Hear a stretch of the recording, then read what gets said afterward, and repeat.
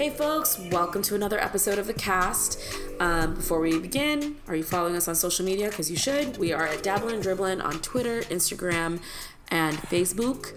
And you should subscribe to us wherever you listen to your podcasts. We are on Stitcher, Apple Podcasts, and SoundCloud. Yeah. Pretty cool places. You should check it out. This cast is pretty fun. What do we talk about? We kind of go into some like dating and relationship stuff, which was kind of fun. Yeah, not planned. That wasn't on the menu, but that's where we started, and which led to our talk about relationships, specifically Meek Mill and Drake, and Nicki and Cardi B. Yes, you hipped me to those things going on because I had no clue. I'm happy for Drake and Meek. Yeah, spoiler alert. Yeah, so that'll be cool. Yeah, and then but then there's some sad news in the news, and you hipped me to that also. Yeah. What else? What else did we talk about? And then we Nike's campaign. Just a little bit. Just a little. That was cool. I mean, I'm what happy. Up, Nike? I'm excited. And then we talked about how Serena got screwed. Yeah. Which is not fair. That's sad. Yeah. But, you can't win them all. No, but... sometimes you can. Triple crowns. Okay. Is that necessary? And then in our dribbling section, because we talked about sports quite a bit, which we tend to do in our dabbling section, we dove into some basketball news, which there's not a ton going on with the off season. What did we talk about? We dabbled on a couple things, right? And dribbled, but also LeBron's 16th shoe was released, and we talked about that a bit. Yes. And then that led into some conversation around LeBron's acumen and business prowess off the court, right? And what the future documentary series from Michael Jordan will look like. Yes. And we did say some other things too about basketball, but like that was probably the chunk of what we were talking about was come on, Mike, what are you doing? ESPN's putting out a documentary soon about basketball from just in the general. Legends, Yeah, across all fields. So we talked about what MJ's might look like in 2019. Yeah, it's going to be a fun time, and it'll be fun to see where it all comes out. Yeah. All right, let's get into the show.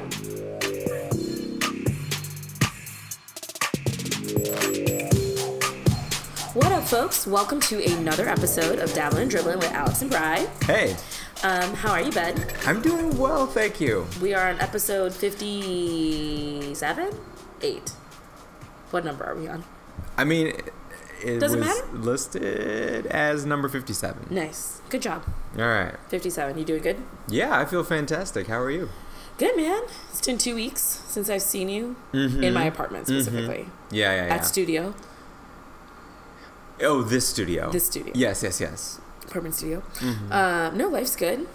Chilling, doing life things. Great. Yeah, you had you told me about your weekend and it sounded lovely. Yeah, my cousin got married. Congrats, Jay and Anju. Very cool. Yeah. Congrats. It was very fun. Super lit. It was open bar, top shelf bar. Just lots of mistakes could have happened. However, I was responsible Self-control. for the most part. Self-control. You know. From what you described to me, I think you took reasonable leisure as one is to do at a wedding. Yes. It sounded to me like you had a good balance. I think I did. Good. I think I did. I spent part of my weekend planning part of my friend's wedding. Right. Not the wedding itself, but the festivities around the wedding. Because you are one of two best men, which is great. The men of the best. Then you can split responsibilities, and it's a lot more manageable. And even finances. Because it's going to get expensive. That's primarily the advantage here. For sure. Because it is expensive to be friends. Yeah. I literally talked to my cousin about that the other day, yesterday at the wedding. I'm just like, I'm just not going to be friends with people because I don't want to go to their weddings. No, seriously. Seriously. I have dodged so many weddings in my life, and I've specifically thought this every summer. I'm glad I don't have a wedding to go to this summer. Or anytime that there was a wedding I was invited to, I just invited, not even in the bridal party. Right. But I was out of the country or out of the state or I couldn't make it. Because you have to give something at the wedding. I usually give money because that's what... Give some money. Yeah. You give some kind of gift, whatever But it if is. You're friends with the bride or groom, you're going to like the bachelor party, the bridal party, the bachelorette party, the bridal shower. I have been waiting for this one friend. This is the one wedding I've been holding out on because I thought maybe I would be in the groom's party. And then he literally talked about it in my apartment with us. That right. And then that heightened my sense of awareness. Like, oh, I could be high in rank in this thing.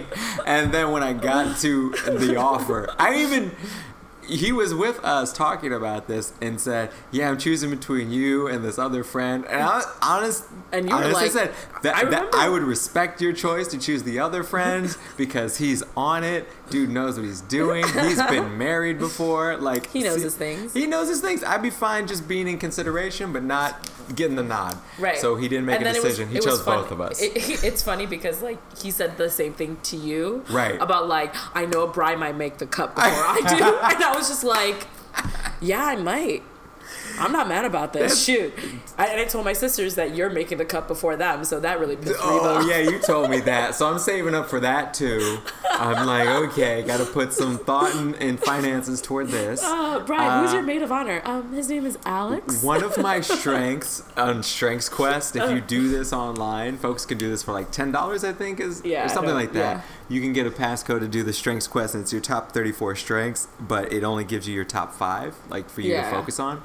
And one of my 5 is that I'm a relator, which means that I Mine is too. Lock in on like one person at a party. I'll go to a party and I'll mingle because I'm a woo.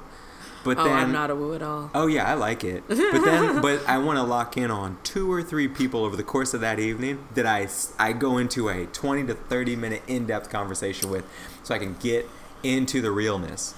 You know what's funny about us being both relators? It really helps our podcast. It helps this, and it makes it so I don't have to go to too many weddings. I can space it out because the depth is not always, diffused. It's diffused amongst people. Well, very exciting. You might have to be my forever +1 until I have a boo. Oh yeah, for sure. Because you know.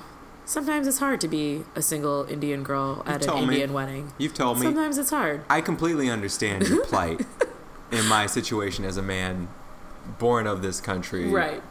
Not to immigrant parents. Yeah. It was I think I joked with you, like, if I brought you to my cousin's wedding, like, they would be like, you now have to marry this person. Mm-hmm. Like, Anju just got married, now it's your turn. Like, not like your turn, like, next week or, like, next year, like, right now. Right, like, right. She just got married, walked on, like, they just did the recessional. Mm-hmm. We're ready to go. They're saving some of the tablecloths. Yep. They're like, take the centerpieces, we'll recycle those. And that's what I joked about with my cousin. I'm just like, there's a reason why I'm not bringing a +1, even a friend. Because that is all that is needed for them to be like, she's finally getting married. It's like, what? They do a podcast together? Oh, yeah. It's his and hers. Yeah. Mm-hmm. It's that would your situations that you've talked to me about with your trials and tribulations. It's not trials and tribulations, it's just life. I disagree. Only in that it's a different kind of branded family situation. Sure. When I go into a wedding situation with my Anglo side or my black side, we don't have conversations like the conversations you tell me about. So I think there's layers of intersectionality that are at play there. Sure. That I am not. As a man, I get away with a lot of stuff. They ask me at these family functions, Alex, you dating anybody right now? And because I won't even call it commitment issues, because I'm indecisive, I'm restless. Let's say this, I don't have commitment issues. I have a very firm and healthy desire for variety. I'm going to have no comment on this. So, because I have some other thoughts. But I don't disagree with you, but I have some other thoughts. But and this will lead into how I do this podcast today. I have fallen in love with one person that has been in my life since I was very young, and I go through ups and downs and in and out of commitment with this person, but by and large, we are both connected at the hip. Her name is Art. Oh my God. And I spend so much time thinking about her. It's ridiculous. I hope she thinks about me too. I just want to say, I was like, are you going to reveal something about yourself that I actually don't know? No, you know. I thought it was just like, who is this girl? No. Why have I never met her? Actually, I've met her quite often. You've met her quite a bit. Yeah, she's cool. She's very lovely. She's very eclectic. And I talk to my extended family about it whenever they ask me, who are you dating right now? I say, her name is Art, and we are deeply committed to each other. And when I talk to people who I do start to date, actual human beings, and we get into the nitty gritty. If I can sense they're confident and we're fine, like talking about life stuff early on, then we just cut through the BS because we're in our 30s. Sure. We ain't got time for that. We don't. So no milkshakes and like footsie at the diner. Like, tell me the realness. Do you want kids? Do you not want kids? Blah, blah, blah. So when we get to that, if there's anything in different sectors, like we're not on the same wavelength about something, religion, kids, creative pursuits, outlooks on the world, these sorts of things, then I quickly will say, hey, it doesn't look like we're compatible. Yeah. So but if that person thinks, oh, we could entertain this a little bit, I always put out there, here are the few things that ex-partners of mine have thought that I would change my mind about, and then later disappointed them. So it's religion, kids, and art. Yeah. Also, like, mean what you say what you mean, right? Like, oh, yeah. So, like, if a guy tells you they don't want to be in a relationship, but they just want to, like, fool around, that's literally what they want to do. That is legit. Like, maybe he'll change, though. Because I have this amazing vagina power. Right. You could have the most phenomenal vagina in the whole wide world. Gold-plated. Like, just flowery scented, tastes amazing. It's like the Garden of Eden in there. Just beautiful. Still not going to change his mind. Wouldn't do a damn thing. I'd be like, I wonder if there are other gardens out there. I can't. I just wonder how better it gets from here. That's really the truth of it. Which is something that, like, but I also, and it's not only a guy thing, because, like, and again, we're talking from our own experiences as hetero, cisgendered, male and female, right? Right. But I think it's something that I've been thinking about too in all relationships, whether like people will show you who they are, and just like you just need to accept that instead of like, and sometimes you may just be disappointed in that, right? Yeah. Like, even I'm just thinking about recent stuff for me personally, and I'm just like, well, I'm like disappointed in this person of how they reacted or what they did to me, or like, you know, whatever it may be. And then in my head, I'm just like, because I expected like a different kind of a relationship. I expected a better friend or a better partner or a better insert adjective. Yeah. And then I'm just like, no. And I read something somewhere that like when you're disappointed in people, in the relationship that you have with that person, you know, you can sit there and you can grieve that it is not what you wanted. But then that grieving process is a bridge to you accepting what it is. Yeah. And moving forward. And that moving forward may mean I'm going to have a talk with you. I don't appreciate how you treated me, whatever, XYZ. Right. Or I'm going to now create some healthy boundaries because you're not good for me. Reestablish the terms. Right. Or you just like cut it out. Yeah, like, you can do that too. Right. And so, and obviously, hopefully, whatever. Anyway, it's just something I've been thinking about a lot because I'm thinking about family dynamics. I'm thinking about like personal like relationship navigating things, you know, which is always funky.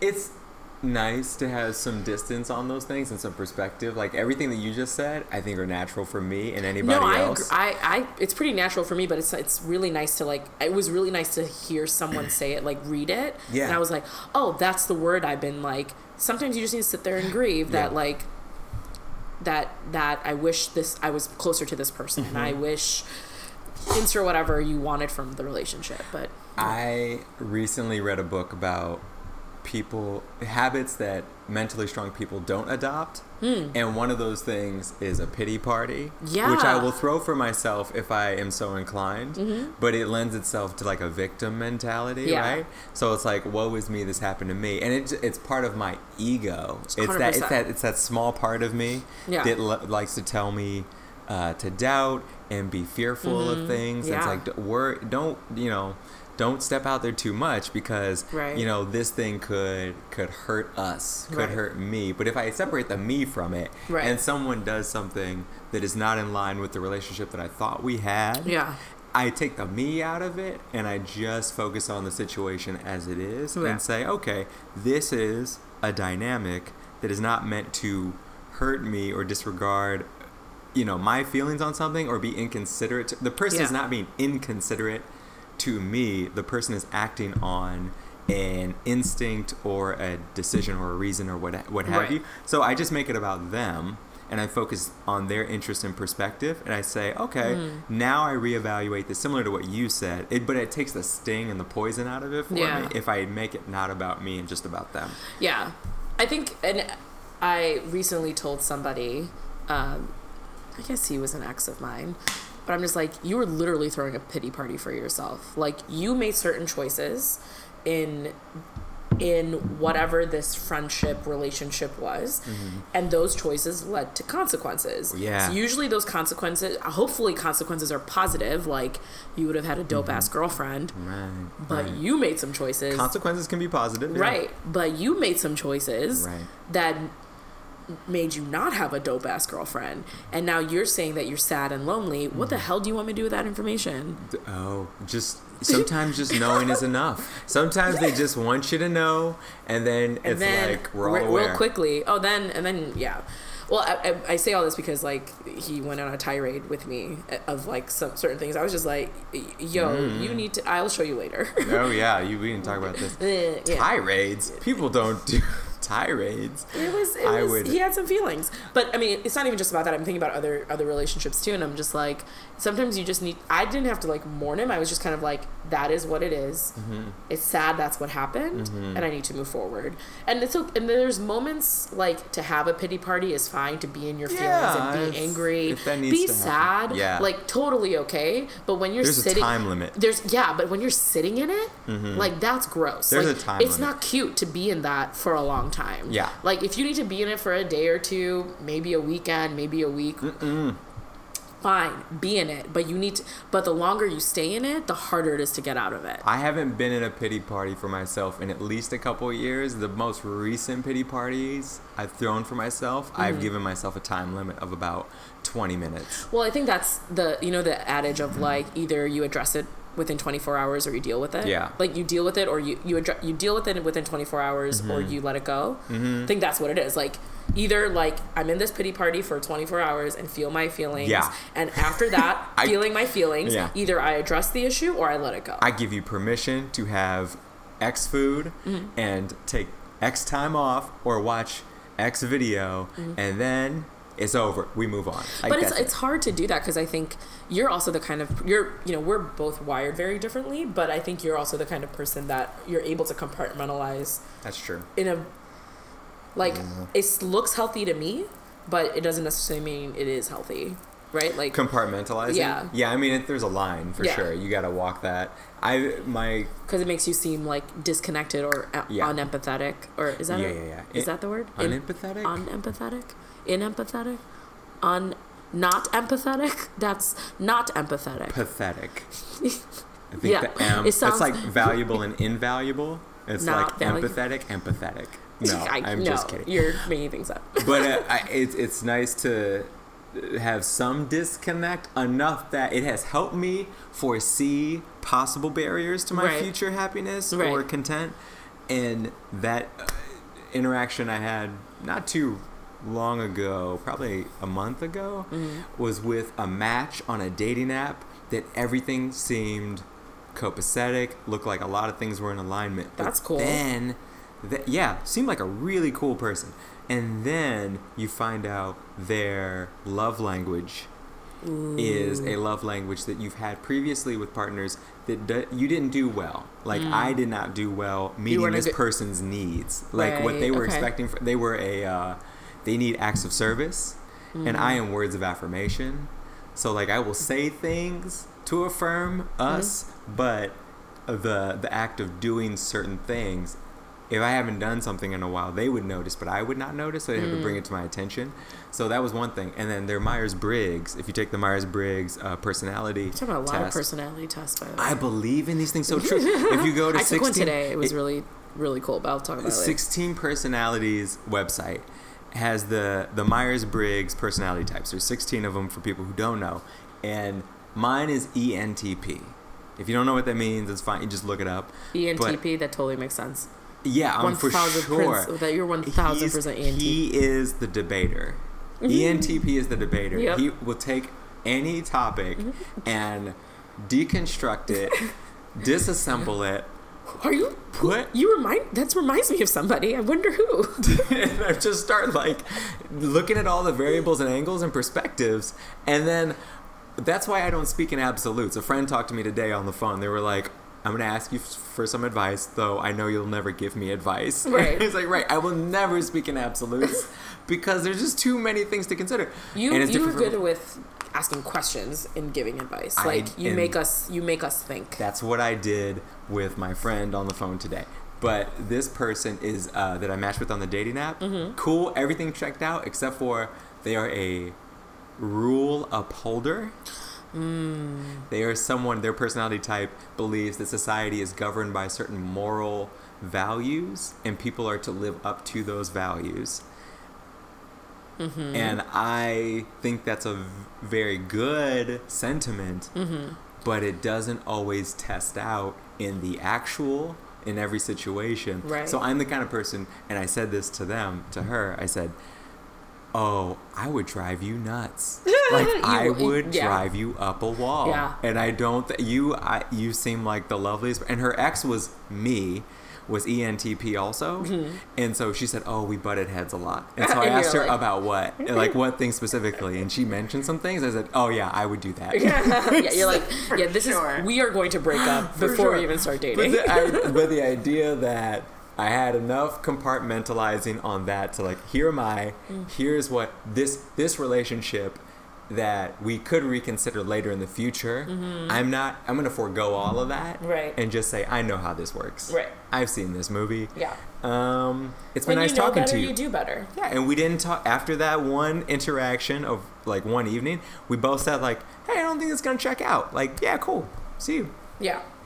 Love 30s. Love the 30s. Yeah, I do too. And I'm into it. I'm all about relationships reconciling if they can, and if they don't, that's fine too. Speaking of reconciling relationships. What's that? Meek Mill and Drake reconciled their relationship, and it was pretty cool. That's so sweet. And to the internet who was like, oh, F that. Ugh. No, come on. Screw you and your toxic masculinity. Yeah, let them be friends. Let them be friends. Wait, how did they do that? Meek came out to his Boston show and performed with him. And, like, they both posted, like, this is the most happiest I've ever been. I'm glad we reconciled, like, all those wonderful things. So we don't know the backstory? No, I mean... Behind stage? Twitter specifically went, well, you know, they're not fighting over Nicki anymore because Nicki and Cardi B are fighting, so... Because their original beef was about Nicki. Like, Back to Back, that's the song Back to Back from Drake. Right. Is about, like, is that your tour or your girl's tour? Because he was like the opener for Nicki. Okay. Or like whatever. Yeah. So it was a lot of dissing back and forth and less dissing now. Meek's not with Nicki anymore, right? Oh no, not at all. It's been a long time. Yeah. Because it's not just because he was in jail, but it was before that even. Yeah. It wasn't. Yeah. Who's she dating now? I don't know. All right. So that's fine. Yeah, so that's good though. I'm glad that they have reconciled because, you know, beefs can like actually kill people, like Tupac and Biggie. So did they hug on stage? They did. That's awesome. Like it was very cool. They performed together and they hugged on stage. It was awesome. But speaking of people who don't like each other, Nicki and Cardi B. Whoa, I thought Nicki didn't like Cardi, but Cardi was of no concern. Well, so there's a lot of like speculation of things. All that happened was during New York Fashion Week at some Vanity Fair or some Vogue like show or they thing. wore the same thing. No. That would be so embarrassing on a fashion week. No, so they wore two different things. That wasn't it. But allegedly, Cardi got pissed because Nicki liked a comment on Instagram or Twitter or on Instagram of Nicki either making fun of Culture, which is Cardi's daughter, right? And like laughing or cackling or whatever, like of a comment about Cardi B as a mother. And so Cardi got pissed and did what only she knows, being the Bronx hood chick that she is. She went for Nicki. How'd she do that?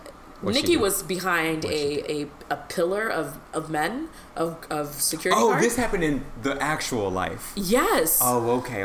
And at this party, and like Cardi tried to beat her up, didn't happen.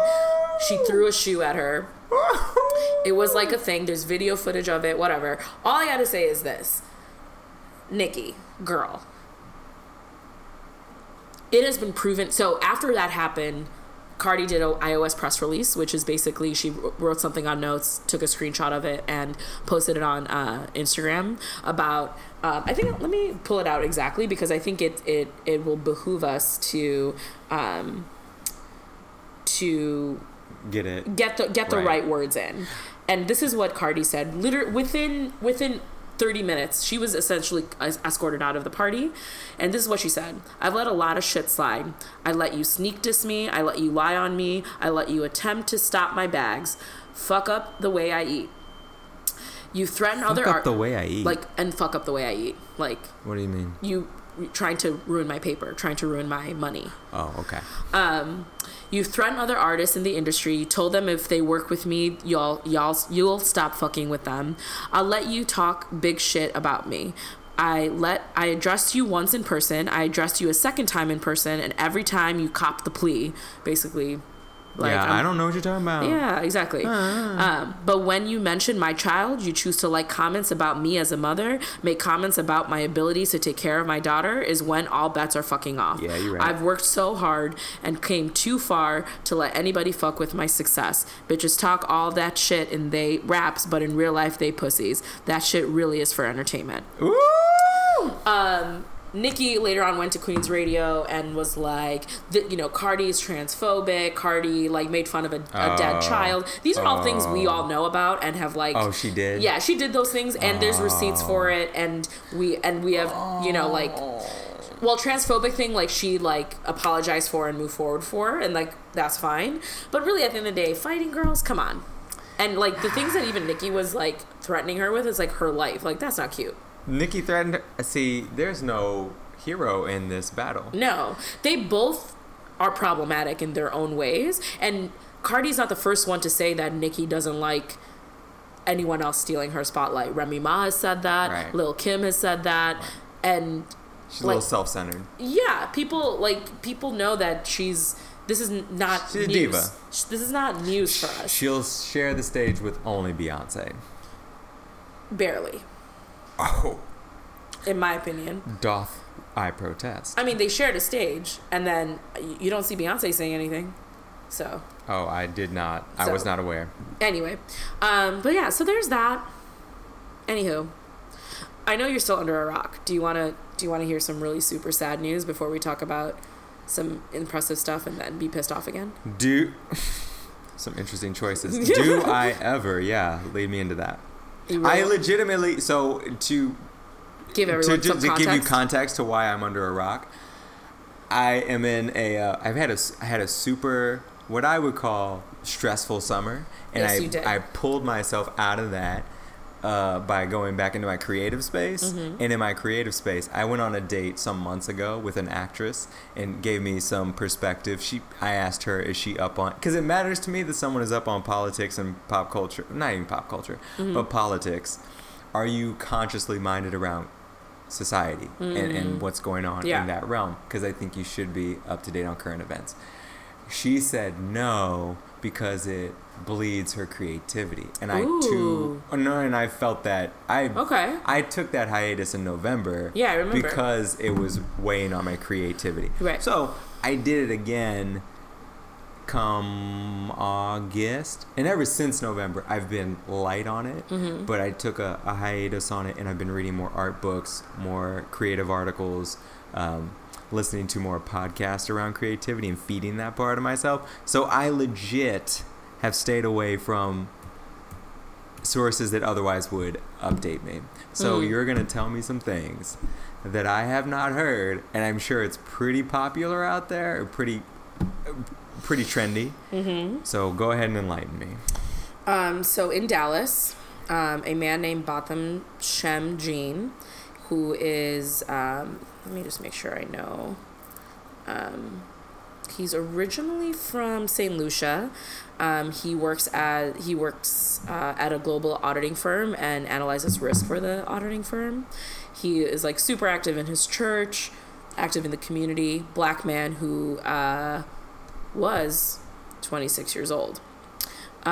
He was in his apartment in Dallas in his 1-bedroom bachelor pad, and a police officer, a white woman, I forget her name. Don't matter. I don't really care for her name. According to her, thought she went to the wrong apartment. She lives right underneath him. And like the apartment right below. If he's like, I think he's lived on the 14th floor. She lives on the 13th floor. She came back from work in full police clothes, tries to open the door of Mr. Jean. Yeah. And, for there's a lot of accounts. Some say that the door was propped open. Some are saying that she's saying that she tried to key in. It was like one of those like magnetic keys, like kind of like a hotel room kind of magnetic key. It's one of those more like nicer apartment complexes in Dallas that has that thing. She tries to open the door, and she finally opens the door. It's still dark out, and she sees a black figure in her what she thought was her apartment, and shoots him dead. We've later come to find out. By the way, the police, the department took a long time to identify who this white woman officer was.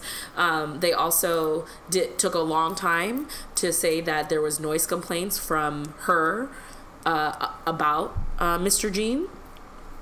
So a lot of people have heard her like knock at the door saying let me in, and like all these different, like the accounts are all not making any sense, because one, your key did not open this door. There was a bright red mat in front of Mr. Jean's, Botham Jean's door. On the exterior, because every door kind of looks the same. So like his mom gave that to him as a way to be like, you know, this is just so you can differentiate your door from all the other doors. Like, when I walk into my dark apartment, you know what's the first thing I do? What's the first thing you would do when you walk into your dark apartment? I'd strip down naked and enjoy myself, just hang out on the couch. No, but like, you literally walk into your apartment and it's dark. What is the first thing you do? What time of day is this? This is darkness, like 8 o'clock at night. It is darkness. I drop my bags. And? I take my shoes off. Turn on the light. Oh, yeah. Right, well, that's like the first thing I do. It's like one of the first things. Okay, every apartment's different, but like the light.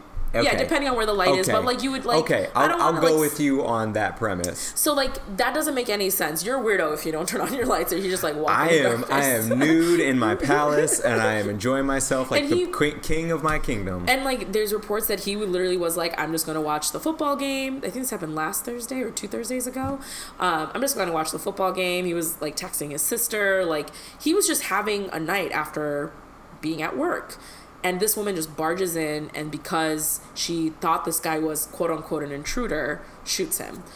Yeah. But there are reports that are saying that she has made complaints about him previously, that neighbors have heard her bang at his door and yell at, saying like, let me in, or shut up or whatever, because of noise complaints on these things. What is the worst thing about all of this? Well, one, an innocent man, unarmed man. He was like wearing like shorts, and that was it. Like he was just at his home, right. You know.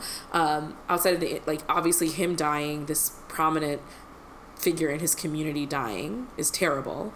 The other thing is her bail was like $300,000, and she made bail, and she's released until it's time to investigate. Where do you get $300,000? You just put in like equity, like you put in your equity for like your house, or you just need like 10% of it, so you just need $30,000 usually that's how it works in most cases. Okay. And then so there's that, right? And then this other piece, the Dallas Police Department, who would you say is the victim of these two people? I mean, the guy who got killed. Right, that makes sense. So why would you search the victim's apartment and not the police officer who shot the person? She was off duty. What's the claim she's making about? She's just saying there's nothing. There's no claims that are being made other than like, I thought I was walking into my apartment, Yeah. And I saw this black man, this black intruder. The police searched his apartment. And you know what they found? What? Some weed. Yeah. And so now he's a they're bad person. So now he's a bad person. Oh, right. And so that, just so you know, Alex, if you have any weed in your apartment and someone shoots you and kills you, you Right. deserve that. Yeah. So... Criminal. So this is a world we live in.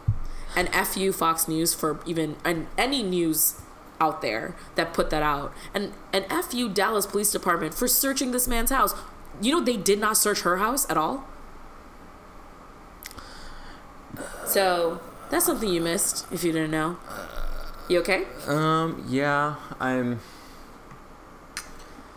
not shocked by anything. No. Because of course it's America and it's Texas. America. So Texas, especially Dallas, I would think would be very pro law enforcement, very pro white, very pro people who are middle aged. So it doesn't surprise me, and anti-marijuana progression. So it doesn't surprise me about any of this. And I'll look to hear how this resolves itself. I don't know if it will. It's really funky. It's gonna go into the court system for a while. This is gonna be one of those things where we don't hear about it for over a year, and then it's gonna call back to us and say, okay, remember that case? Well, here's what the grand jury is deciding on that case. Yeah. Once that happens, I choose how I'm gonna feel about something, because I still want to. We're going to talk about this in the cast, I know, but what America's ideals are and her execution of those ideals are often two different things. So the court of law, innocent until proven guilty, let's see how that plays out. And then if she is found guilty, convicted, and it's just like, and also I don't know, like you said, we don't know enough about where the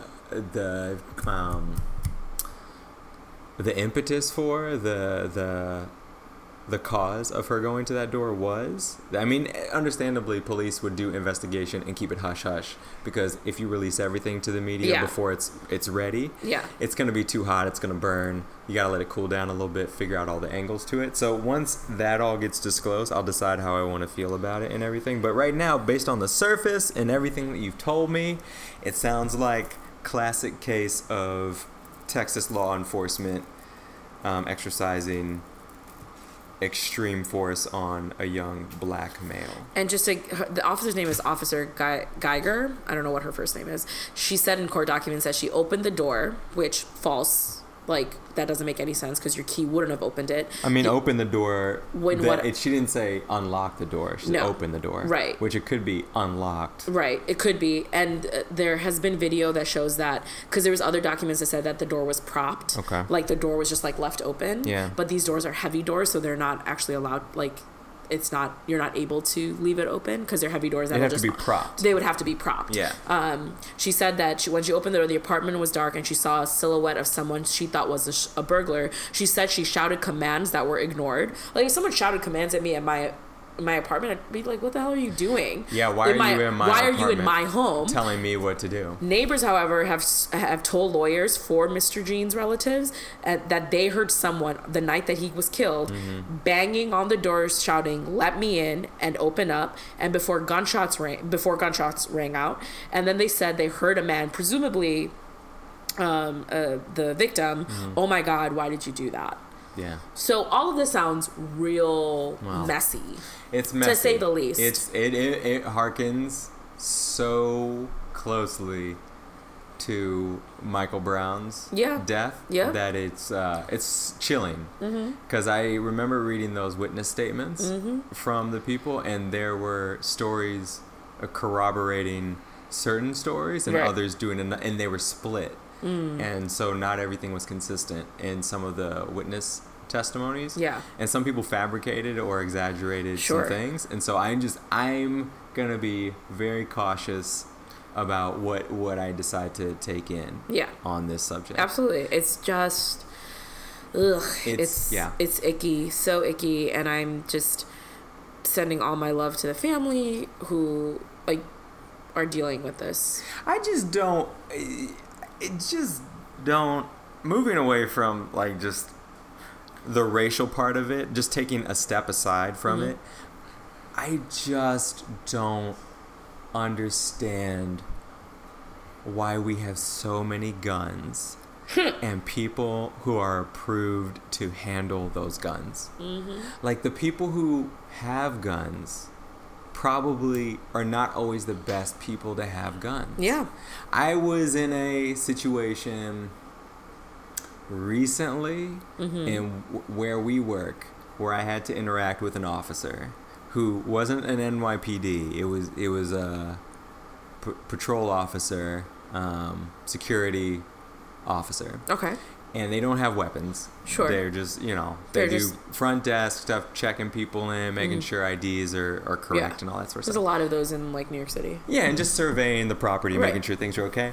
The way that this person interacted with a guy who shouldn't have been where he was at the time. I've seen this officer a couple times do this, where he will escalate a situation so quickly with a person who is maybe not in the right. Maybe this person's not in the right. They're testing some boundaries they shouldn't be. But to course correct for that, the officer takes it to a level 11 when it doesn't need to get that high that quick. And you're like, okay, you're not being helpful. You're not neutralizing the situation. Yeah. You're really exacerbating the situation. Yeah. So if you could just shut up and let me, I'll finesse this and then we'll get to where we need to go. Right. But if you had a gun at this point, I'd like to think you probably have it drawn and you're pointing it somewhere, and that escalation in things is really concerning to me. So I would just wonder, I have thought about going through just to see, going through police academy in New York City to try out for the NYPD. I've read about what the training is over 6 months and then patrol and these sorts of things.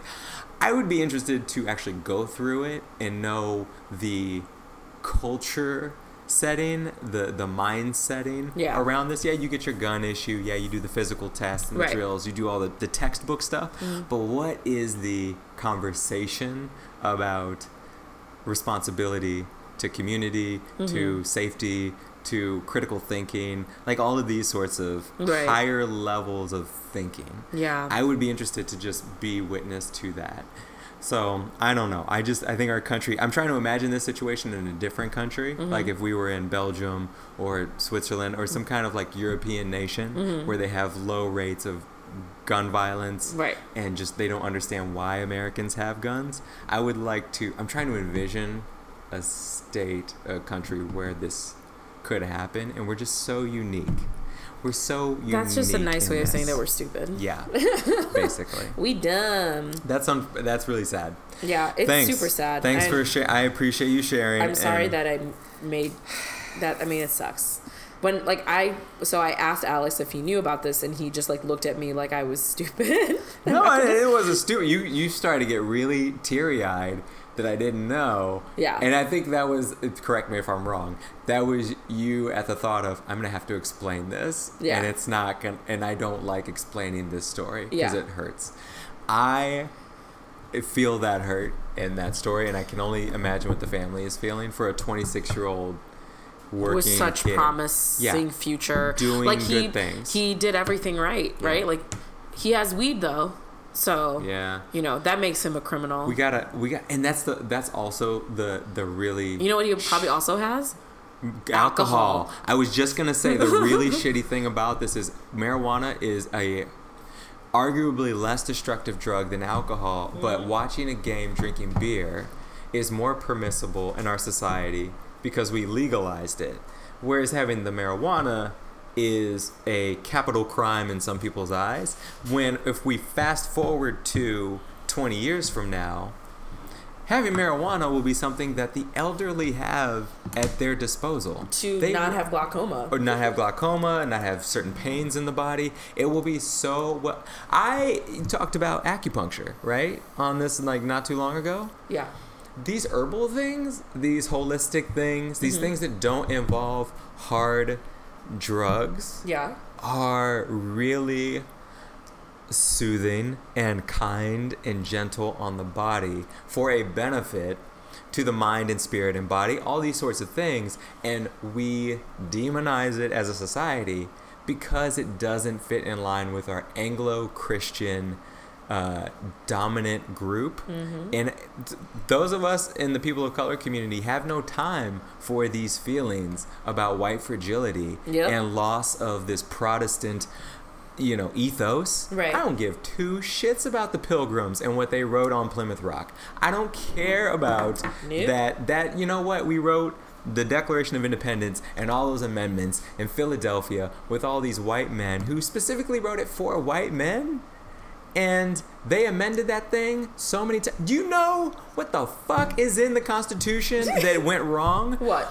Was it the 18th Amendment? Was prohibition of alcohol?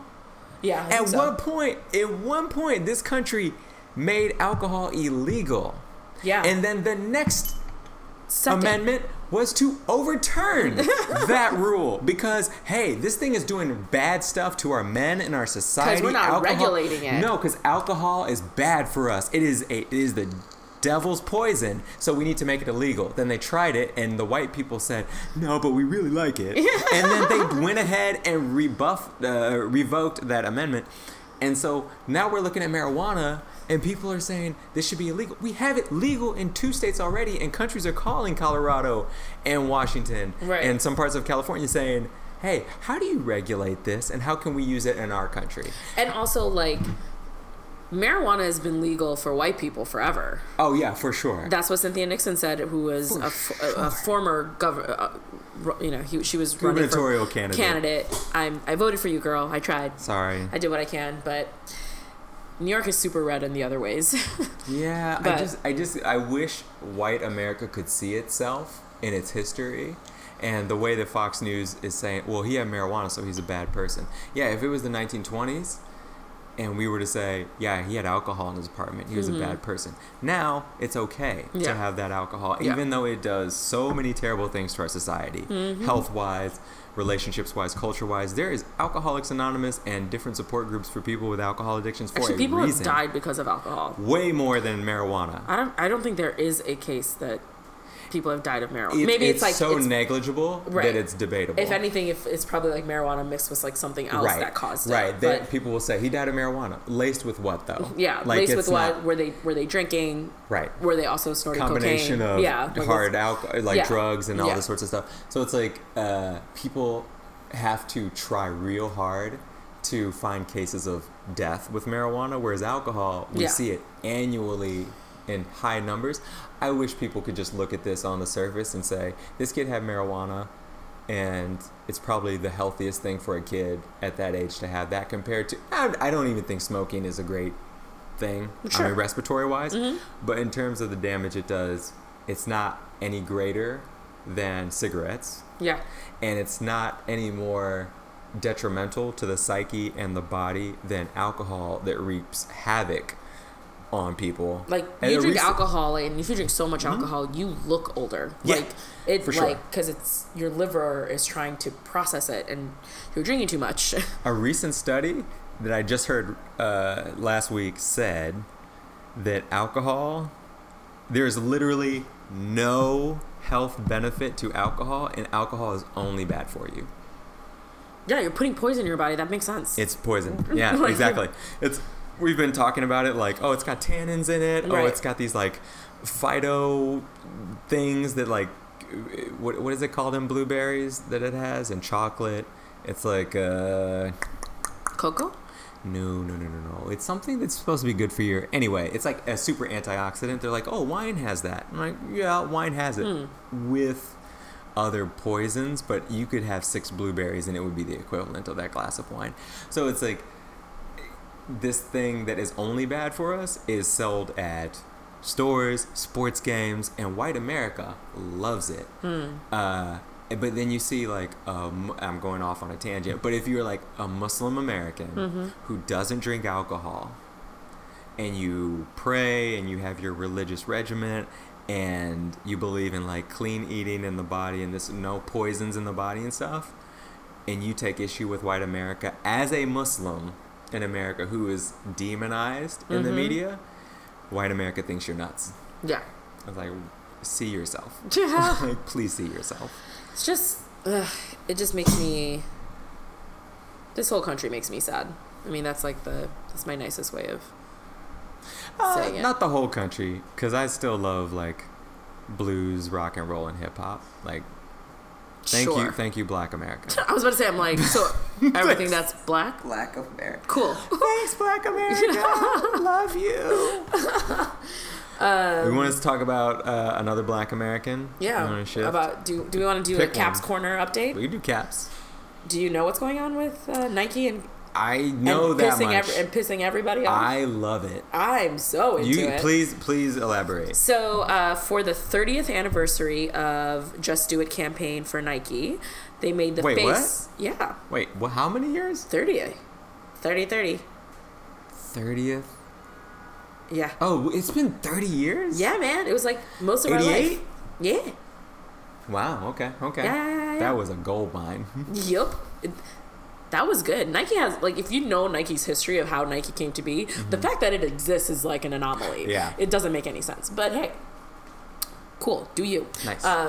They made the face of that campaign. They have all of their athletes part of the campaign, but the main face, the one that's going to be on all the billboards, none other than LeBron James. No. Okay. He's in the commercial. All right. But it's Colin Kaepernick. Okay. You know, the man that still doesn't have a job, playing a quarterback for literally any NFL team. What's he been doing for work? You know, I think he's fine. Are we just like, are people chipping in? I'm sure he has. I mean, he has a huge endorsement deal with Nike. I think he's fine. Get that money.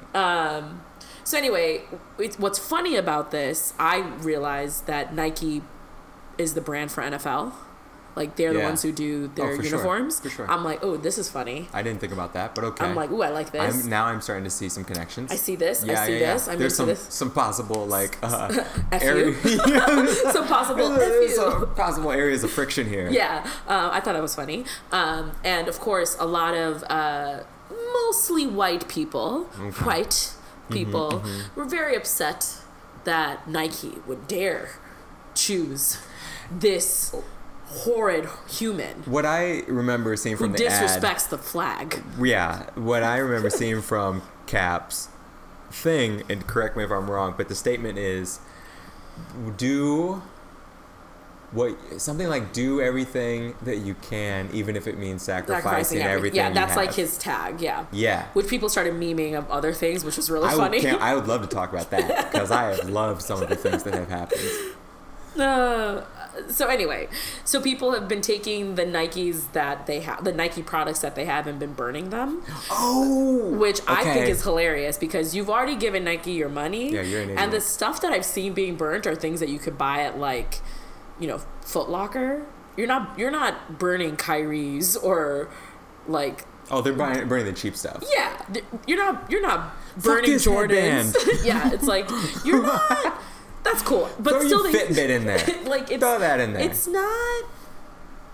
You're not hurting Nike. You paid $185 for those LeBrons, I see. Yeah. And also, like, they're cutting, like, socks with, like, the Nike logo on it, and it's really stupid, right? It's really funny. And what's funny about all of this is that Nike stock has never been higher since. I was saying, One of the people who works for me, just her mom said, "Go out and buy some Nikes right now." And her mom's super frugal and never tells her to go on a shopping spree. She was like, "I want you to go buy 2 pairs of Nikes." And I said, "Why?" And she at the time did not know. Right. But we later figured out, like, your mom is so hype about Nike because of this branding. Yeah, of course their stock's high. Yeah, but, like, ever since they put out the cap, yeah, of course, like, everyone thought, oh, it's gonna plummet, you're not gonna get my money. Please. Right? And everyone else was like, nah, it's good. Please watch. This is a signal that the arc of the universe bends toward justice, Mm-hmm. watch any. Did you see that the NFL owners retracted their stance on the flag this year? They said, we're not going to do it this year. Yeah, you know why? Because watch players take a knee at the expense of their pockets or their owners' pockets who pay for them, and watch any player give two shits about your rule. Yep, because there have been already players that have been kneeling. Yep. So what are you going to do about it? Yeah. You going to tell me not to play? You going to tell me not to give the fans what they... Oh, you're going to sit me out for a season like Colin Kaepernick? Go ahead, sir. Who's going to block your white quarterback? Who's going to get him? Say it again, louder. Okay, so let's put that rule away. That was real cute. That was cute. That you thought you could do that. Real cute. We're gonna run this ad campaign. So we got Colin Kaepernick. We got who? LeBron James. Serena's on the ad campaign, I believe. Serena is. LeBron is. A couple of skateboarders. Like it's just. Like a couple of it's a really cool commercial if you haven't seen it. I gotta check it out. I think we posted it on our gram on our Twitter too, so definitely check it out. But the fact that he still doesn't have a job is really still messed up, because there are some garbage I've heard quarterbacks on roster right now. But I haven't been watching the NFL games, including the Packers versus the Bears games, but I'm not even watching those. Yeah, I don't care. But at least I'm proud of him. I love LeBron's reaction. Like, haha, you played yourself, after they found out that Nike's stock is like the highest it's ever been since it like shot up through the roof. He's like, played yourself. Never. He's like, Nike for life. I'm like, he's like, I rock Nike all day, every day. Yeah, 100%. You better. It's your brand, dude. What? It's your brand. I definitely think Nike did something for it. I have been critical of Nike for a number of years. You've known this for at least a few years. I mean, their practices, their factory practices of it's all terrible and horrid. Well, they're no different than any other brand in that regard. Like, capitalism is that the garbage. But what I've told people since, now that this ad campaign has come out, I've said this stance that Nike has taken on this to capitalize on being on the right side of history, you won some brownie points with me. Even though I'm sure a table of experts sat around and did the data analytic points on this and said, you're not going to lose money. We're not going to lose money. How much money can we make from this? Right. Let's spin it that way. I kind of wish I bought stock like the day before that came out. I mean, because you would have made so much money. I mean, the choice of even to do it in was like a black and white sepia tone. Yeah. Kind of thing. It was mostly it's a little soft warmth to it. It's the choice to anguish over how warm to make that black and white was, I'm sure, no small decision. Even to make it black and white instead of like color, instead of color. Yeah, to mute the whole campaign, to neutralize it in that grayscale. I mean, all of these things were weighed, and they tried out several different palettes for this, I'm sure, and the wording, the font, the text, all of that stuff. And so it still came so out simple and beautifully done. Calculated elegance. Yep. And it came out that way, and they introduced that new cushioning system. So I said, Nike, bravo for the new technology and the ad campaign. I give it to you. My hat's off. I'm not going to put on a pair of those Nike Epic Reacts because I know what I'm going to feel, and I don't want to fall victim to shoe purchases. But I hear that it's lovely. I'm not going to say anything because I've been listening and watching things, and I'm like, this could be real bad. I told someone recently the Kevin Durant 11s, the KD 11s, have full-length React and Zoom Air cushioning in it. So it's got the bubble on top of the new cushioning system. Are you okay? I can't put it on my feet because it has KD's logo on it, and I refuse to rock those shoes. And you don't want to be a punk ass bitch. They look wonderful. I cannot bring myself to put those on my feet because I feel like I'll turn into a serpent, and I'll forsake anyone that I've ever loved or cared about, and sell them down the river for a cheap trick, whatever it may be. So, but he and I saw some of the ad memes about the Nike ad that came out, and one of them was KD, and it had his face, like the Colin Kaepernick face, and the text across KD's was like, what did he say? Did I send it, or you sent it to me? Or something? Yeah, it was like, pull that one up. I'm gonna try to pull it up. There was that one, and frickin'. God, we do a lot of DMs to each other. There it is. It says, believe in something, even if it means sacrificing absolutely nothing at all. right. And then I put the little snake emoji under it. And then you said, Carmelo. Carmelo's was, fuck out of here. Fuck out of here. So good. And then I saw Kyrie's, because they're just, I mean, for any of those who don't know, this is in our dabbling section. We're really just like dipping over here. Yeah. But Kyrie's... Love Kyrie for all his like acting he's done, his work with the Dakota Access Pipeline for the tribe out there, and all the work that he does consciously around issues off the court. Yeah. Like he's really known for his like high IQ, but one of the favorite quotes they pulled to put on his was when he was walking through the tunnel on one game and on a road game, and someone like heckled him. So, Kyrie, not so hot without LeBron, and then he said, "Suck my dick." And they asked him about it at the press conference. I heard you we got this on tape. What about that? He goes, "Yeah, I said that. I probably shouldn't have said that, but that's what I said, and I take full responsibility for that." Because, you know. And I'm not sorry about it. Yeah. Because that's what non-podcast bitches do. Right. That's what I didn't have a burner account. That didn't come through my DMs. That I wasn't a 15-year-old. I don't care. I told him to suck my dick. So his was... It may have been a 15-year-old, though. It was a guy. It was a grown-ass man. Okay. But his face, Kyrie's face, looking very, like, solemn, kind of like Colin Kaepernick's, but it's saying, suck my dick across the front. I got a good giggle out of it. That's funny. That's cool. Speaking of the Nike commercial, what you mentioned that Serena Williams was in that commercial, which she was. Right. And I want to briefly talk about how I will continue and forever and always consider Serena Williams the greatest tennis player of all time. For sure. Probably one of the greatest athletes of all time. Probably. I don't, like... She's one of the greatest athletes of all time. Yeah. She's top 10. No, that's what I meant by, like, probably. Like, she's not the greatest athlete of all time, but, like, she's one of the very few athletes of all time. When Nike does their next... Nike, ESPN, or whoever does their next top 50 athletes, she'll be top 25, for sure. Yeah, and if not much... Top 10. Yeah, if not top 5. Yeah, I don't want to speak out of turn, but I feel like top 10. I would say top 5. We could do that on an episode. Let's do that on an episode. Let's do the next episode. I would enjoy that. With that. Okay, anyway. So she was in the finals with the U.S. Open. And what was awesome about the U.S. Open final was Serena against Naomi Osaka, who is a Haitian Japanese.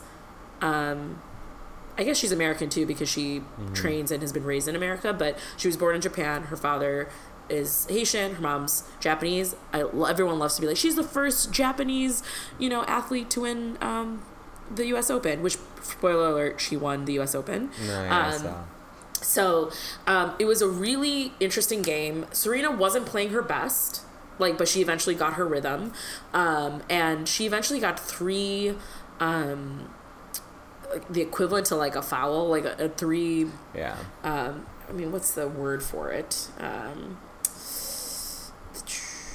Code violations, that's what they're called, from the chair umpire Carlos Ramos, after he suspected that she was cheating earlier in the game. I know something about coaching. Yeah, so something that tennis players are supposed to do is they're just alone out there on the field, on the court. Their coach gives them no input. And the coach is watching, but they're not giving... I always thought the coach wasn't giving input because they were too far away, because that's where they're sitting. Sure. And it's there's no. But they have hand signals and things like that. This is something that I didn't know you couldn't do that. So yeah, one, you couldn't do that. So she got a code violation for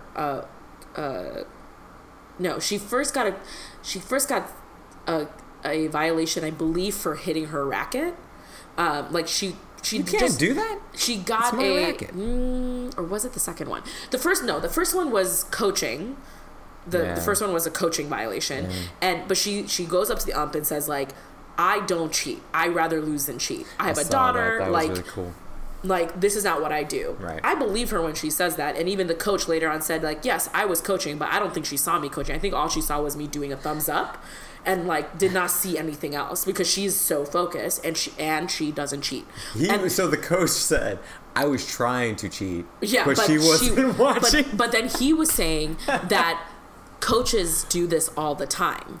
Like, they do it for the male athletes all the time. They do it for other competitors all the time. But because of Serena always gets tested more for drugs than any other tennis athlete. Right. She always, anytime she's on the court, especially the U.S. Open court, she gets a lot of, like, trouble in how it's being officiated with the umpire. The second violation was she was just having a bad volley back and forth in the serve, and she was mad she missed something, and she like hit the racket like I saw a picture of the racket and it broke. It looked hurt. She brocketed the racket. Yeah. And then she got a violation for that, and that violation like let her lose a point or something like that. Like a point was lost for it, she lost, like the other person got a point or something. They deducted a field goal. It was something of that nature. RBI. I was watching this live and I was just, because I always forget the rules of tennis until I start watching it. I'm like, oh yeah, it's all I know is 15, 30, 40. Love. Yeah. No, love is 0. Love is 0, 15, 40. 45. No. 40, and then it's like match point. And then match point. Yeah, or like, yeah, whatever it is. Yeah, which I don't know where the numbers go between those numbers. I don't understand. No, why isn't it just 1, 2, 3? Don't ask questions. Match point. This is what white people wanted to make 15, 30. Is there a field goal somewhere? Like 3-point extra kick? No. I don't understand. No. Anyway, so that was her second violation. She was pissed.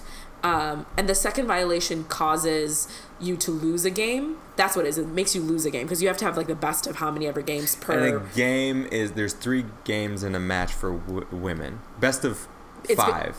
Best of 3. 3. 2 out of 3. You got to win 2 matches out of 3. Right. Men, it's 3 out of 5. Right. Okay. Something like that. And so of course she was pissed. One, she didn't cheat. She's like, I know you don't know me and my coach, but I don't cheat. I have integrity, sir. Right. Second one, she was pissed. She's like, you stole a game from me. Because the second violation, you lose a game. You give the other point to the other person. That's a big penalty. Huge penalty. So she says to the ump, "You're a thief." Don't take this from me. You're a thief. You took he's like, you're a thief. You need to apologize to me. This was a bad. I know you can't change it, but you need to apologize. I know you won't admit it, but what you're doing is wrong. And then she essentially even like the equivalent to like the manager of a store, like, I need to talk to your manager. She like went to the highest ranking person in the US Open, like, come down to there, like, this is not okay. This is not okay. Mm-hmm. And then because she called him a thief, she got a third violation for like, I think it was like verbal abuse to the umpire or whatever, and she lost a whole like game or something. Like, it was like something where like literally like screwed her over, and she literally was like, are you kidding me? John McEnroe called I kept thinking about John McEnroe. Even like the current players like cuss these umps out, and nothing, like, they maybe get like 1 violation, but her first 2 violations shouldn't have even happened to begin with. It's different and she called someone a thief. She didn't call you a motherfucking thief. She didn't call you, like, she didn't say anything other than you're a thief. Right.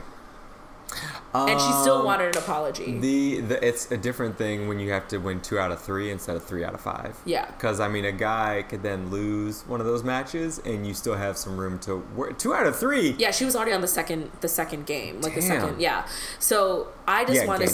Yeah. And so after this all happened, it was so sad because Naomi, the person who eventually won, she played an amazing game. She is the future of tennis. Like, once Serena is done, like, she's going to be someone that we're going to look at, because she's 20 years old, and kicked ass and is powerful and wonderful. I feel sorry for her she was crying because the crowd was booing, obviously not at her. They were booing at like how shitty the officiating was. Serena right? was really nice and like hugging her and smiling and encouraging her. her. So like they're not booing you. Right. Like even for Naomi, she was like, you're taught to like not, when the other player gets angry and stuff, you're taught to turn away, and like that's how you're just right. But when that other player is the best player in tennis history, right? But she did walk, so she had no idea what was happening. Right. So she didn't realize.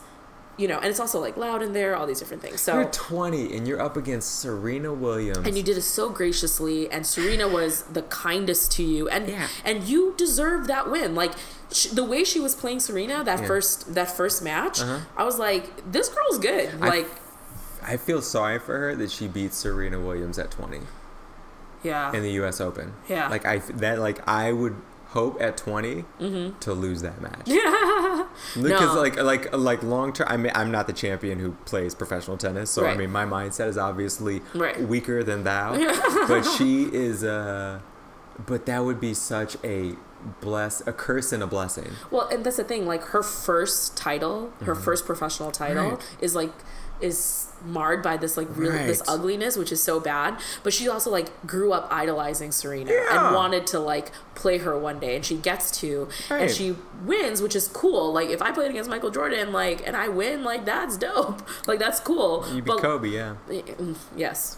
Oh, that makes me sad. You did that. Yeah, I know, but I'm just like, it just made me sad for a second. I'm just like, I don't want to necessarily be Kobe. It's just like super sad. What's worse about all of this is how Serena's being painted.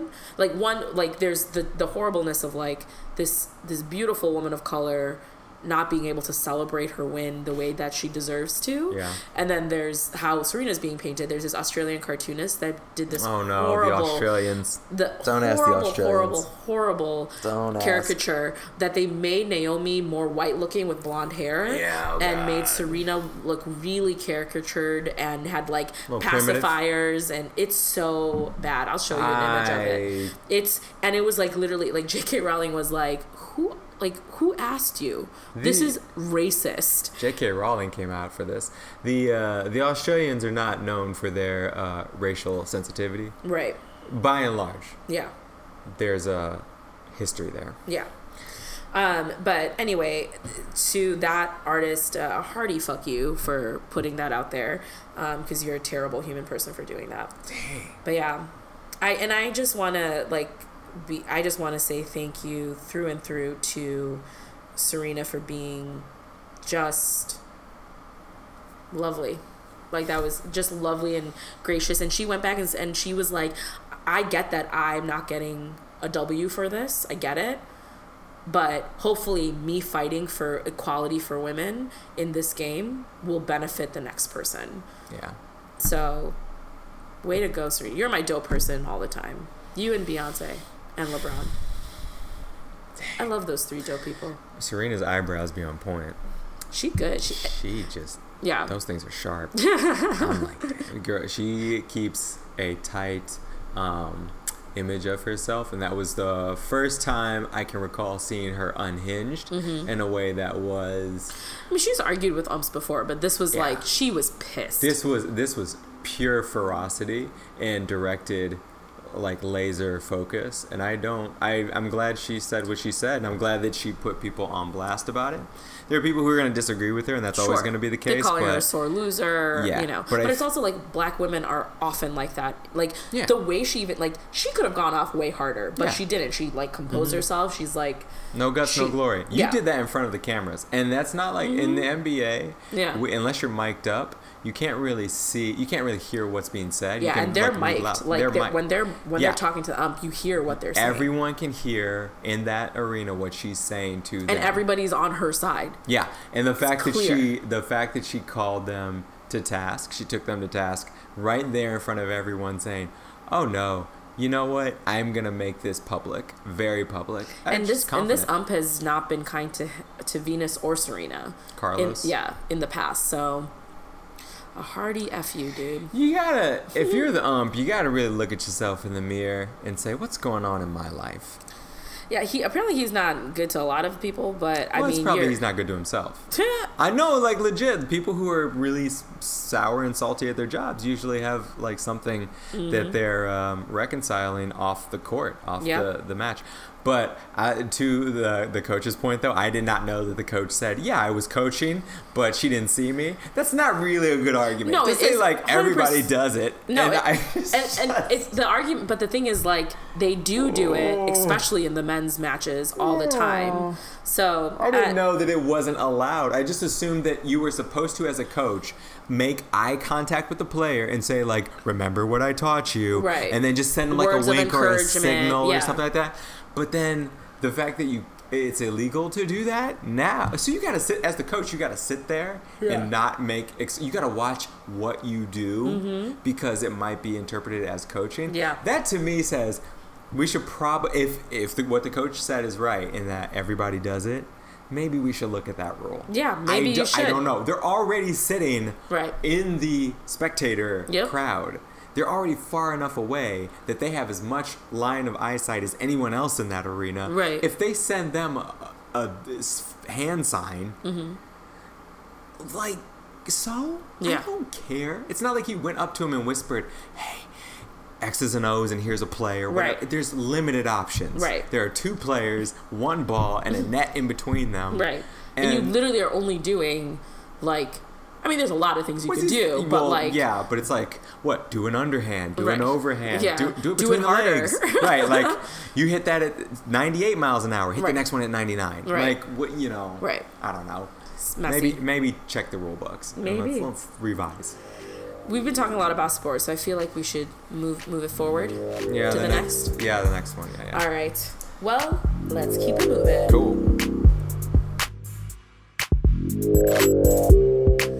What up, folks? Welcome to our dribbling section. We are going to go get started because we are an hour in, so let's get it moving. What's up on the docket? What's going on with basketball? We're still in the off season. I can't wait for it to come back. It is the off season, so some of the limited things to be aware of. Yes. The Minnesota Bulls. Timberwolves. The Minnesota Timberwolves star. It's literally like it's like offensive to me. It hurts my feelings. They almost signed Luol Deng. No, they did. Oh, they did officially? I just looked up the roster. I didn't they see officially signed him. So Tom Thibodeau has added a 4th former Bull. Yeah. To join Taj, Jimmy, and Derek. So at this point, it's kind of like... We're just waiting for Joakim Noah. But they did say the Timberwolves, I almost called them Timberwolves, the Timberwolves said that they weren't interested. And Joakim hasn't played in a while because, feelings. Yeah, but Jimmy is not interested in any of this by the reports. He has spoken with or is speaking with the front office organization to say, hey, this future with this team, I have 1 more year before my contract expires. Here's how I'm feeling. We don't know what he's going to say, but he is having a meeting about his uncertain future. Well, and my understanding, because he didn't sign an extension with them, and there's talks that J.R. Smith stated that someone asked him, like, what's the likelihood of Kyrie going to the Knicks? Kyrie Irving from the Celtics, former Cav. And J.R. Smith's answer was high. Like he's like high. Those are the chances. Very high. And so we've talked about the rumors of Jimmy going to the Knicks. But there's also a rumor of him wanting to go to the Lakers. We talked about that last week. So who knows? So yeah, Jimmy's a Jimmy, shooter. come to the Knicks so that I can watch you play. That'd be awesome. I don't doubt that he's being honest with the Wolves. Oh no, and just saying he's always been he's always been a scrappier player outside of the he says what he wants. Yeah, he expects a lot from himself and those around him. We'll say Kobe's book. Kobe releasing a new book. What? Comes out I didn't know this that. month called Mamba Mentality. Okay. And it is his story about resilience and focus and just having that tenacity Kobe mindset. And so, yeah, we're just going to be able to... The black mamba snake mentality. The kind of snake you want to be. He's giving Not the green snake. No, not the Kevin Grant snake. No. He's giving you a look-see into his mind. And if you've noticed, Kobe's lately been coaching a lot of athletes from the WNBA and the NBA who just reach out to him. Also, one of his girls can really ball well. I think it's his youngest. Oh. Not like the youngest, like the second one, I think. Natalia? Sure. Gianna. I don't know. One of them One Italian of them. names. Yeah. But I've seen him on clips, just like he is reaching out or having people reach out to him and just taking them into the gym. Yeah. And working on some, I saw him with Candace Parker recently, showing her cool. some post moves, things that he learned from Elijah. Him communicating that onto her, like the next generation. It's pretty cool. I love that how he supports the WNBA, like genuinely supports the WNBA. Yeah. And not just like saying it because, lip service. Like lip service. Like he actually goes to games and. He has I don't remember what it's called, but he has a podcast for kids. What? Mm-hmm.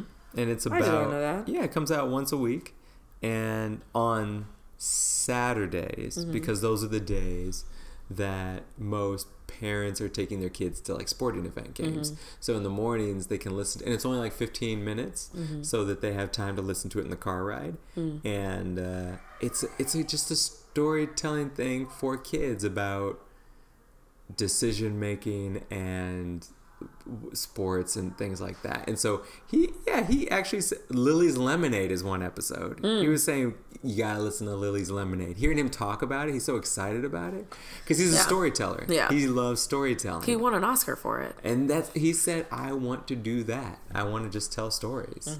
So that's what his newest book is coming out, and I already put it in my Amazon cart. Nice. So that's awesome. That is on the menu for this month. And as we know, we mentioned this earlier, the Hall of Fame inducted several new members. Yeah. Of them, that included Ray Allen, Steve Nash, Grant Hill, and Jason Kidd. Grant Hill hasn't been inducted yet? No, he just got in. Wow. Because he spent so much time in those latter. Okay, you raise a good question, because he was with the Clippers, he was with the Suns, he was with several teams at the end that just needed a veteran in the locker room like him, who's dependable. I can get 15 to 20 minutes out of you. Yeah. You'll put in a handful of points.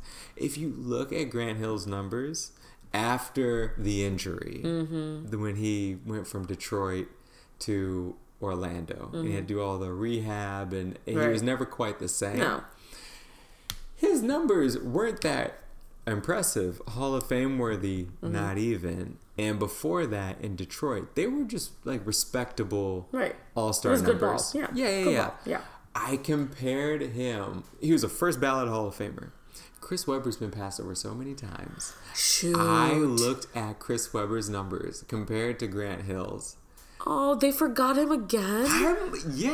There is something. Yikes. There's some people are talking about Chris Webber like he did nothing in the NBA. What? I am so. When I look at his numbers, he's a good commentator too for TNT, or is it just like one of the two? I would want a Chris Webber. If someone showed me just Chris Webber's numbers and said, and Grant Hill side by side, and asked me which one would I want on my team, I would take Chris Webber. Yeah. If I have their complete stats. Yeah, I would agree. I would take C-Webb. I don't know why he's not in the Hall of Fame yet. I mean, Grant Hill is like beloved in the league. It's like about who you like. Yeah. It's really about who you. And Grant Hill gets a pass because of the injury that happened to him. He's such a family guy. He's a nice guy, and people remember how good he was, and he got dealt a bad hand, so people feel a little sorry. Do you think D Rose would get in the Hall of Fame? No. You don't think? It didn't. He got an MVP award. He was great. He stole it from LeBron. Well, I'm not even holding that against him. I feel bad for the guy. He did it so young. He peaked so early that the rest of the time didn't give him an opportunity to really stand out. Yeah.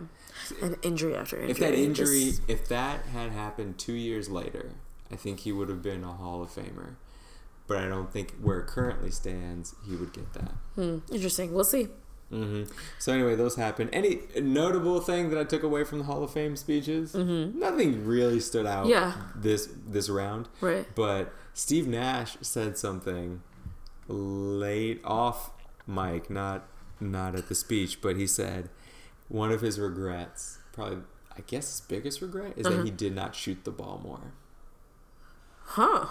He said, I probably, looking back on it, if I'm honest, I probably should have shot the ball 20 times a game. Huh. Wow. He was a facilitator. Yeah. And he was a playmaker. And that's where he won 2 back-to-back MVPs for. Because he was the offense. Right. A run-and-gun offense. Right. But if he had gunned it more... Yeah. He was a good shooter. He was a 90-something percent free throw shooter. He was a great shooter. He could have knocked out 28 points a game if he wanted to be that guy.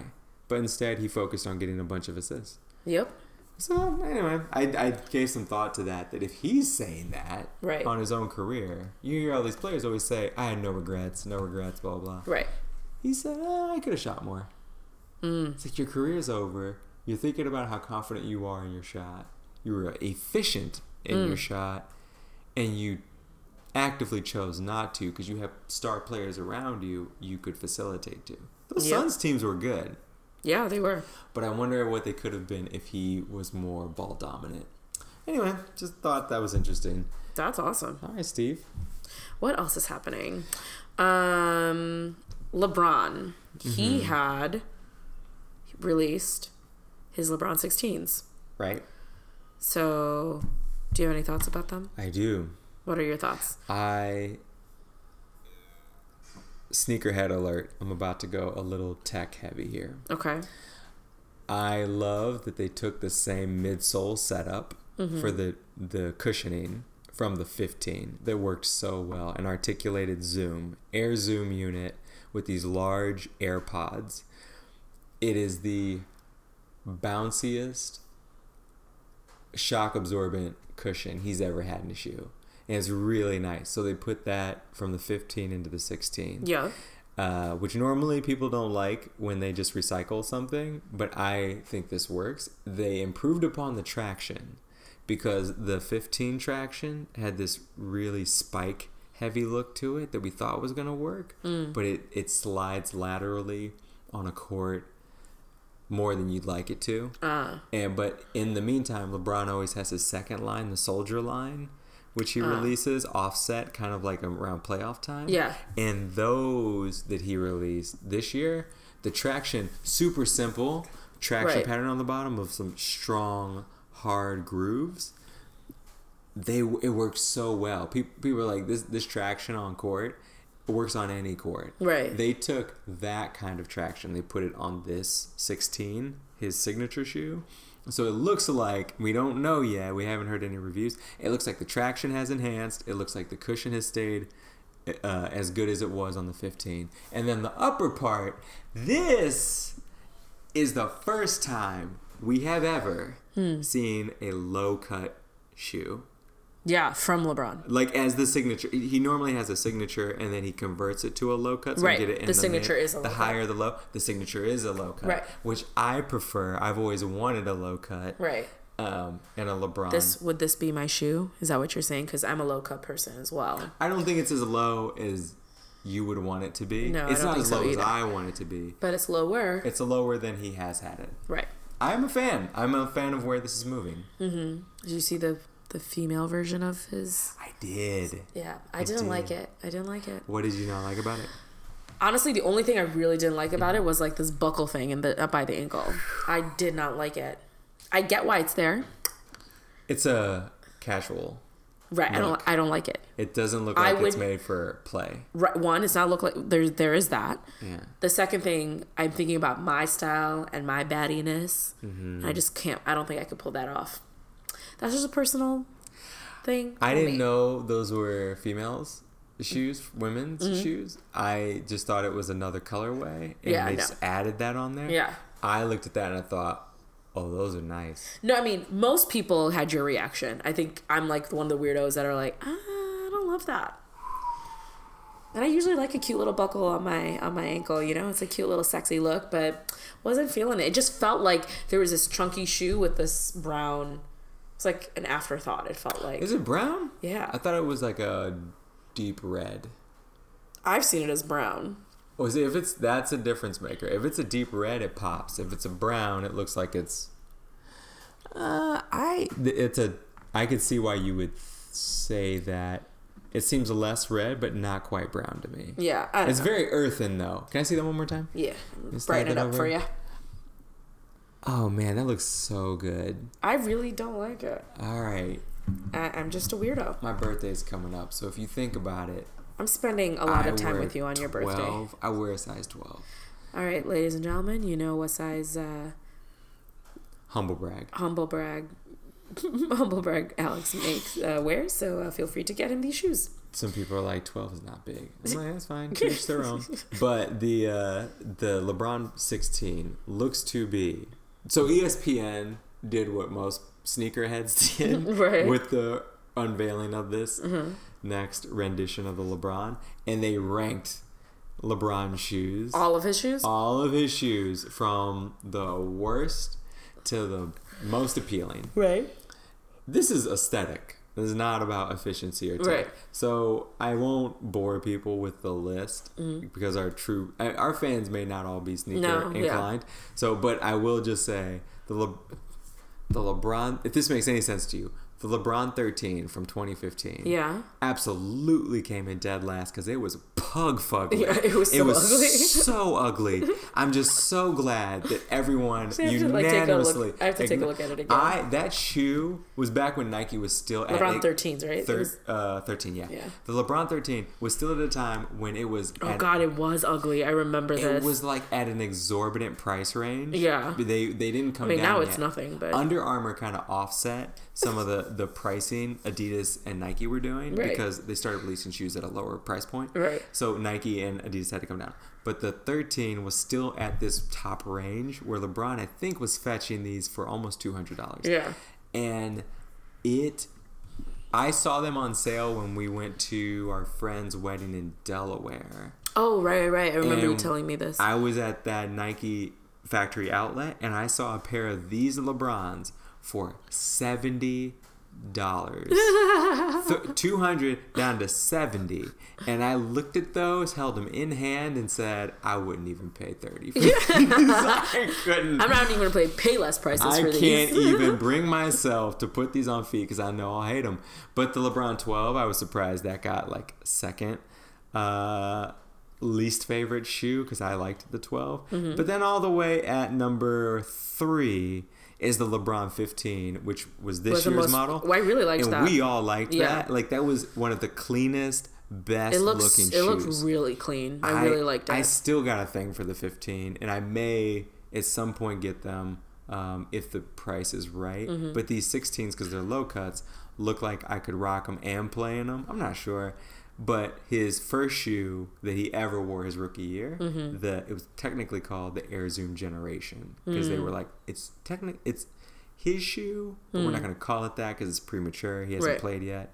And then it worked out and they called him the LeBrons.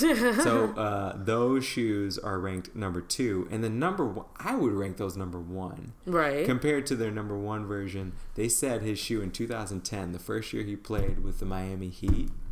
What shoe was that? It was the LeBron 8. And it's nothing special. Hold on, I'm trying to remember what the LeBron... I'm looking at pictures of it. I think the 15s were better. Yeah. Yeah, I don't... There's nothing to the 8. I mean, I can see why people like it. Like you can make that a casual shoe too, depending on the colorway that you get. It could be a fun casual shoe. You can't see this when you're listening, obviously. So I'll just describe. The shoe is mostly... because most shoes now are textile and mesh. Right? They're woven uppers, which is more breathable. It's lighter. And it also contains the foot. This shoe is all leather or pleather. Yeah. It's like... It's so chunky, too. Chunky, hot, silhouette, high bulky. Top. It's a high top. It goes higher in the front. And lower in the back. Lower in the back, which, like, it doesn't do anything except make from the front, it makes you look less... tall, makes you look a little stockier.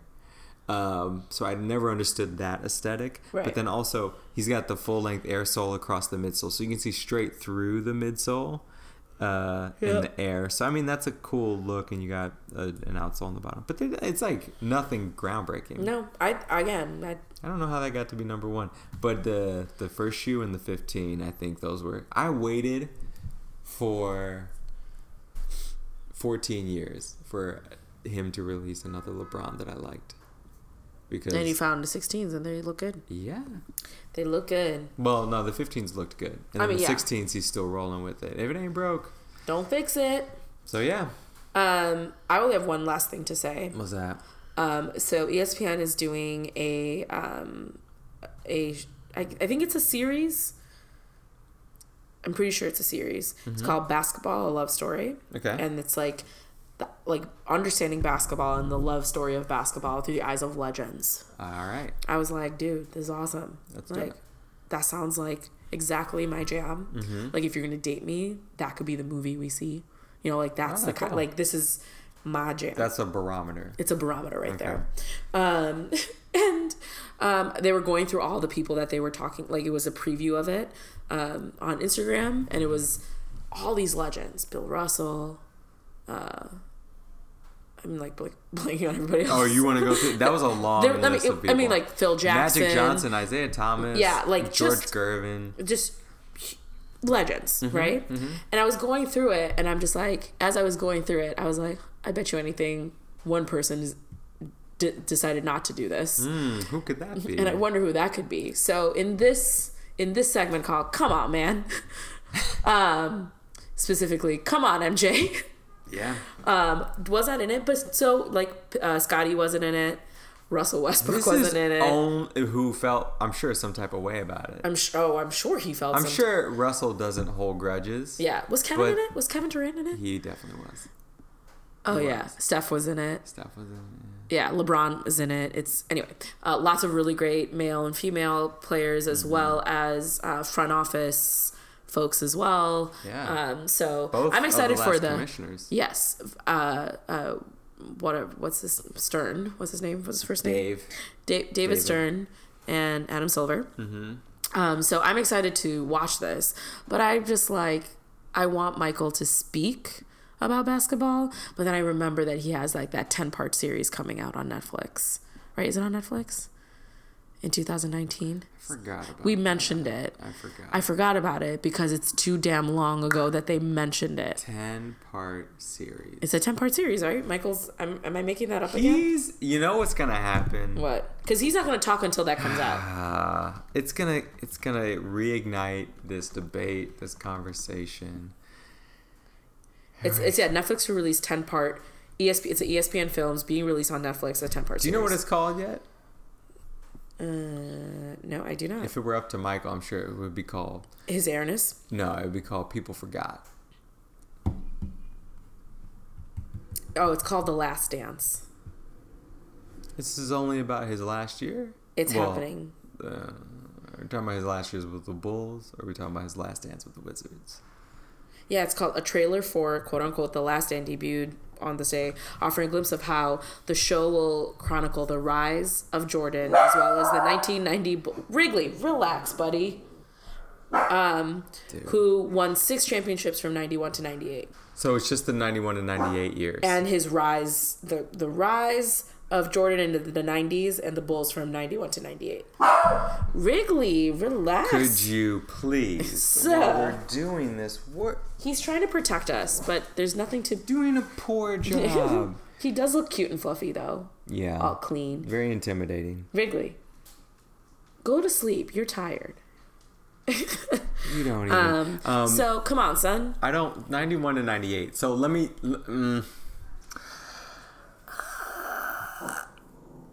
I take issue with what seems to be a responsive 10-part series.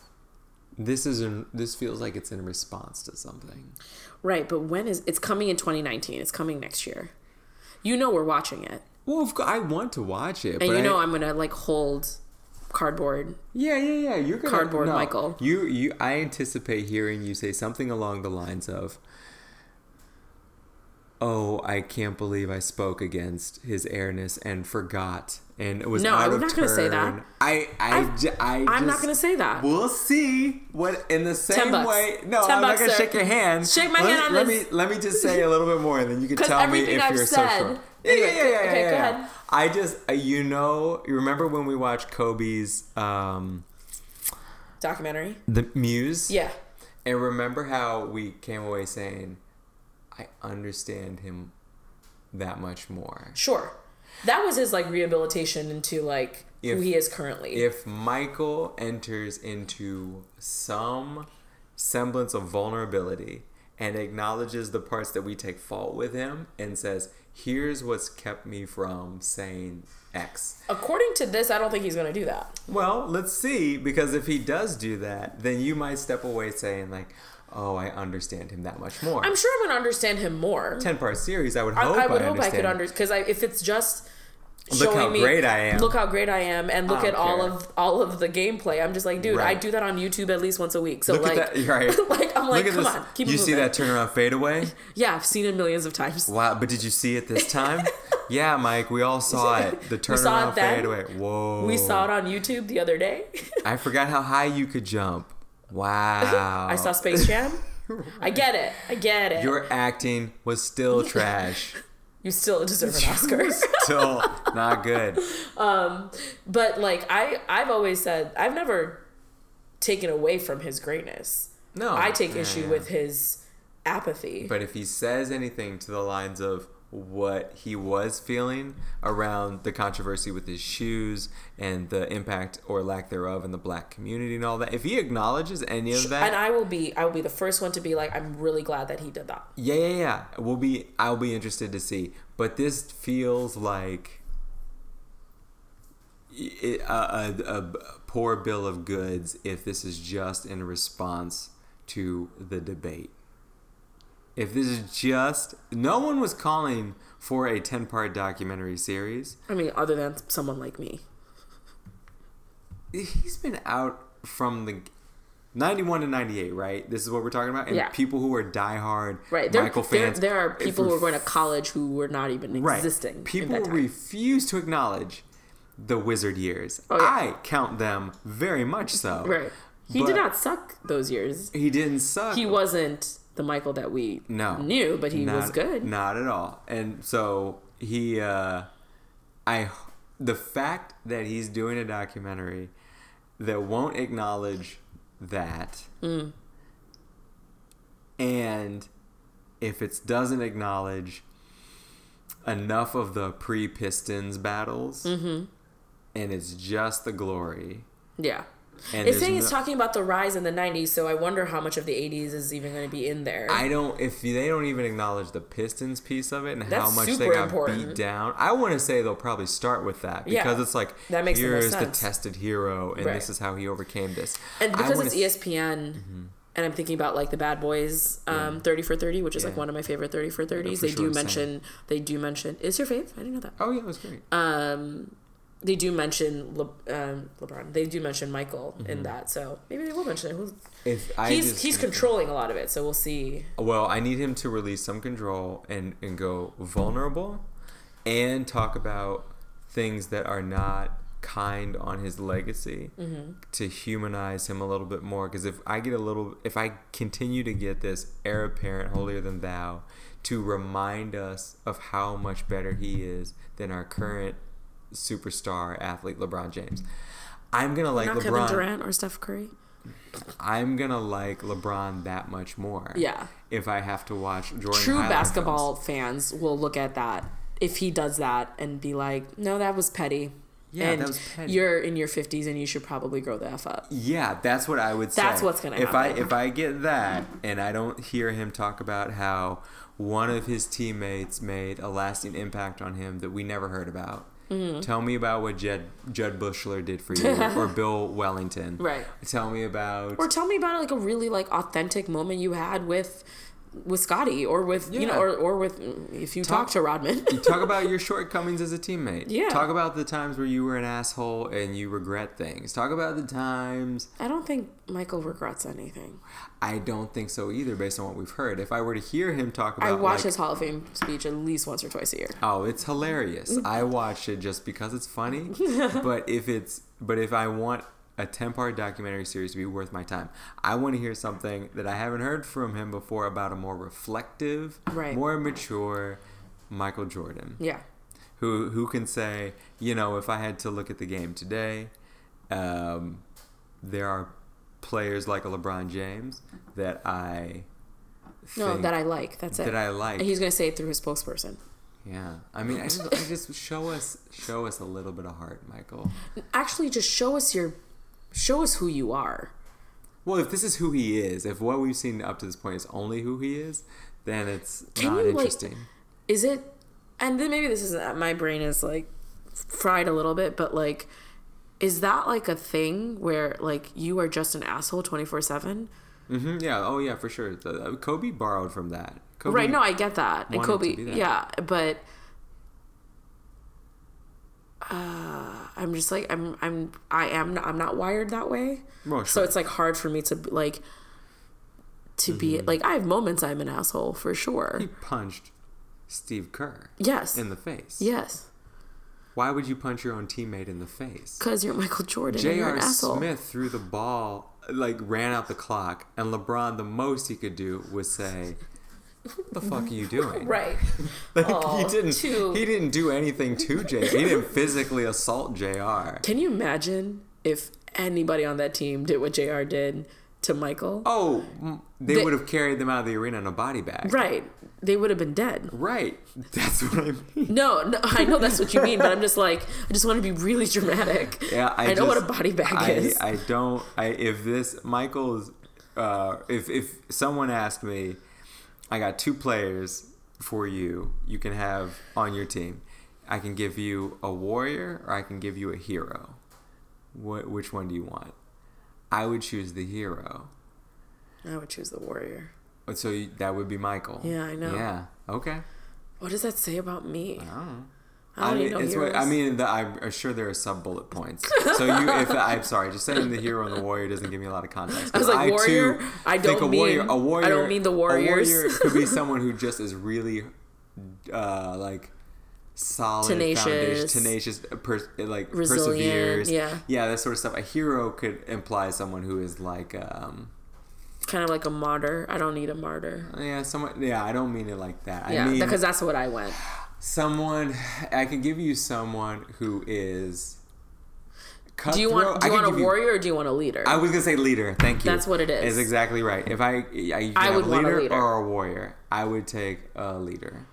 And LeBron is definitely a leader. Michael exhibits some traits of leadership, but he's more of he was a warrior with moments of leadership heart. Yeah. Whereas LeBron is a leader with a warrior's heart, 100%. Scottie was a leader for that team. Yes. LeBron has never been questioned as Cleveland is putting up a new banner on the wall where he was. I didn't see what it was of, but just the mention of it was a headline. And I thought about what it could be. And I thought about, compared to what it has been, with LeBron's outstretched arms in the back of his jersey featured and the plume of smoke in the air, the dust. I thought, he is such a larger-than-life image for that city. What could you possibly put on that wall to offset the loss of that? He was the unquestioned leader for men on that team from day one, even as a rookie. Oh, I thought they were just joking. No, that's what it looks like. That's that like a pharaoh. Yeah, I think it's some sort of. It looks like an Egyptian pharaoh. Yeah. So that's unfortunate. Wrigley, relax, buddy. Easy. It's okay. It features a guardian of the Hope Memorial Bridge that connects Lorraine and Carnegie Avenues and says "All for the Land." The banner also bears the Cleveland Cavaliers and Destination Cleveland logos. Okay, cool. I mean, either way, it doesn't resonate or stick with me like LeBron. And most of everybody's like, the hell was that? As a replacement. But he's just such a LeBron's story, just how he opens, the fact that LeBron I watched him on Ellen the other day, smelling fruit and doing like a blind I can't even imagine Michael doing that. He can't even. What would MJ do? Space Jam was the closest thing to him being like funny and fun. Right. And I will hold that dear to my heart as one of the best movies of all time. Sure, I mean, as you should. But for LeBron to be out there blindfolded, like licking a kiwi and guessing what it is, with Ellen on a show to raise money for kids. Yep. This never would have happened with Michael. No. That LeBron has this TV series where he's in the barbershop talking openly about, I regret naming my kid after me. Yeah. And Michael's got a kid named after him, and he's like, well, fuck you. And his son wasn't very good at playing basketball. I mean, he was good, but not NBA good, right? But I also think of, like, it's the time and age that they're living in. Like, LeBron is living in a social media age. LeBron is living in an age where, like, if you don't, like, he made Speaking Up cool, to be honest. But, like, you know, because he's in the GOAT conversation with, like, a Serena Williams, who's like, I know that what I'm doing right now is not helping me, but it may help the next person. There's a selflessness that, and a sportsmanlike-ship that, you know, is just different, right? And, like, in Michael's era, they weren't, like, best buddies with the other teammates. Yeah. They were nasty. We're not friends. We're not friends. Right. A very Russell Westbrook, like, thing. Spalding is my only friend. Right, exactly. And so thinking about, you know, LeBron goes on vacation with, you know, the Banana Boat crew. The Banana Boat crew, which is CP3, Melo, Dwayne Wade. I'm missing somebody else. No. Oh, and LeBron. Yeah, it's the four of them. Yeah. It's the four of them, and their wives. And you know, they're the ones who, like, hey, I'm doing this series called The Shop. Hey, Draymond Green, you're kind of an ass on the court, but I really like you as a person, and he respects him. Right. Like he in The Shop. I don't know if you watched it. Is Draymond Green is saying, like, y'all, like, do you know the greatest we have? He is our greatest that we have right now. Like, he's like talking about it this way. Yeah, for sure. So, like, it's just a different level of, and people may call it soft. We can call it, this is softball. I'll be interested to see how LeBron does with Lance Stevenson on his team. I would. Because if he blows in his ear. That's him saying, I know you've been a rival to me. I'm going to put you on my team. Michael did that too with Dennis Rodman. Exactly. But they weren't friends. Michael never talked to Dennis Rodman. He never said anything to Dennis Rodman. Outside of maybe, like, pass me the ball. Right. Can you imagine LeBron not talking to Lance? No. LeBron is coach 1.1. Like, right. There's coach, and then there's, like, Michael, Luke Walton, and then, you know. Michael was a dick. Yeah. And if this 10-part documentary series is just, okay, so I want to do a documentary, right? I want it to be 10 episodes so everyone gets it. We're not going to talk about the years where I was losing because I lost a lot. I had a lot of sub 500 years because I was not a transcendent player for my team. I needed help from Scottie and Phil. He will never say that. So no, he'll never say it, but it subconsciously he's like, so I'm not going to talk about that. Right. Oh, and Scottie and Phil are beside the point because I'm really the reason. Never mind the fact that I had 4 losing seasons until they showed up. Right. But I just made it happen in the 91 season. And then we'll talk about that to the time I retired in 98. And that's my full career. I played for who? No, I never played for the Wizards. No, it's like, if I have to watch that, then it's not fun. I'm gonna baseball? Yeah, I was a really great baseball player, but I just didn't want to play anymore. So I got like, you sucked at baseball. But I don't, and I want you to talk about baseball in the depth of hurt that you were processing your father's death and all the circulated rumors around that. I know he can't talk about much because legally and like the rumor is people killed his dad because of betting gambling debts. Yeah. If he can't talk about that, I understand. But you can still talk about, like, it still sucked to lose my dad. Please do. I would love to hear about that. It sucks to lose your dad. Exactly. Because it's just like that simple. Everyone, if you're lucky enough to have a dad in your life, you're going to lose that dad. Yeah. At some point. Or a father figure or any parental figure. If he would talk about loss in his life and regret, if he talked about, like, his marriage and the things that, you know, didn't work out there or his kids or something like that, the way LeBron is able to be a father, husband, role model, do things for kids and adults. Right. He just is a better... And he doesn't have the controversy that Michael had with his gambling, his cheating on his wife and divorce and all those different kinds of things. Whether LeBron is faithful to Savannah, they've been married for 15 years or something like that, and they were together for whatever years. Let me try. Go ahead. I think I think they've been together for 18 years. They've been together for 18 for Yeah. sure. But I think they've been married for, I'm doing this based on shoe math. Oh my God. I want to say. Say it. Tell us. 7 to 8. 7 to 8. Okay, let's see what they... I'm going to... No, you go ahead. I don't want to throw off your plan. But like, I don't put it past anybody if they are cheating or not cheating or, you know, on their home size. They've been married for 5 years.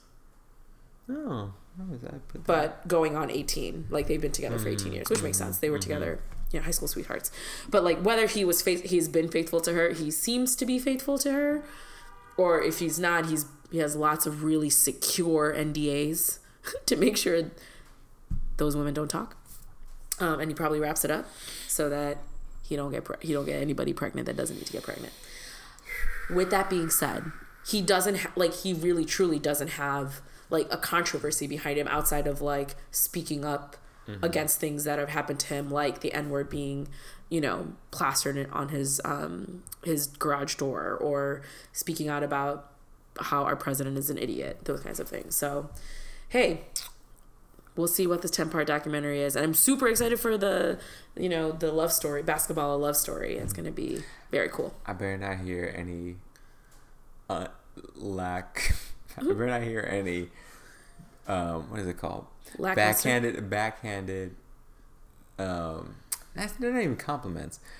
Any shade thrown on the DL that it lacks self-awareness. Because if Michael says it was really important to me, I will go off if I hear him say it was important to me to spend my career with one team. I'll go off. Because he didn't. Because you didn't, and it would be a slight to someone who chooses to do something different with their legacy. Yeah. For him to say I didn't chase rings, that would be also something I will rage about. Michael, don't do those things.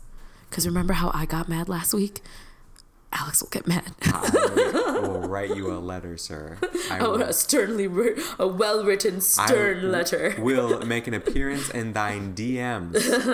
Which DMs? He's not on social media at all. The spokesperson.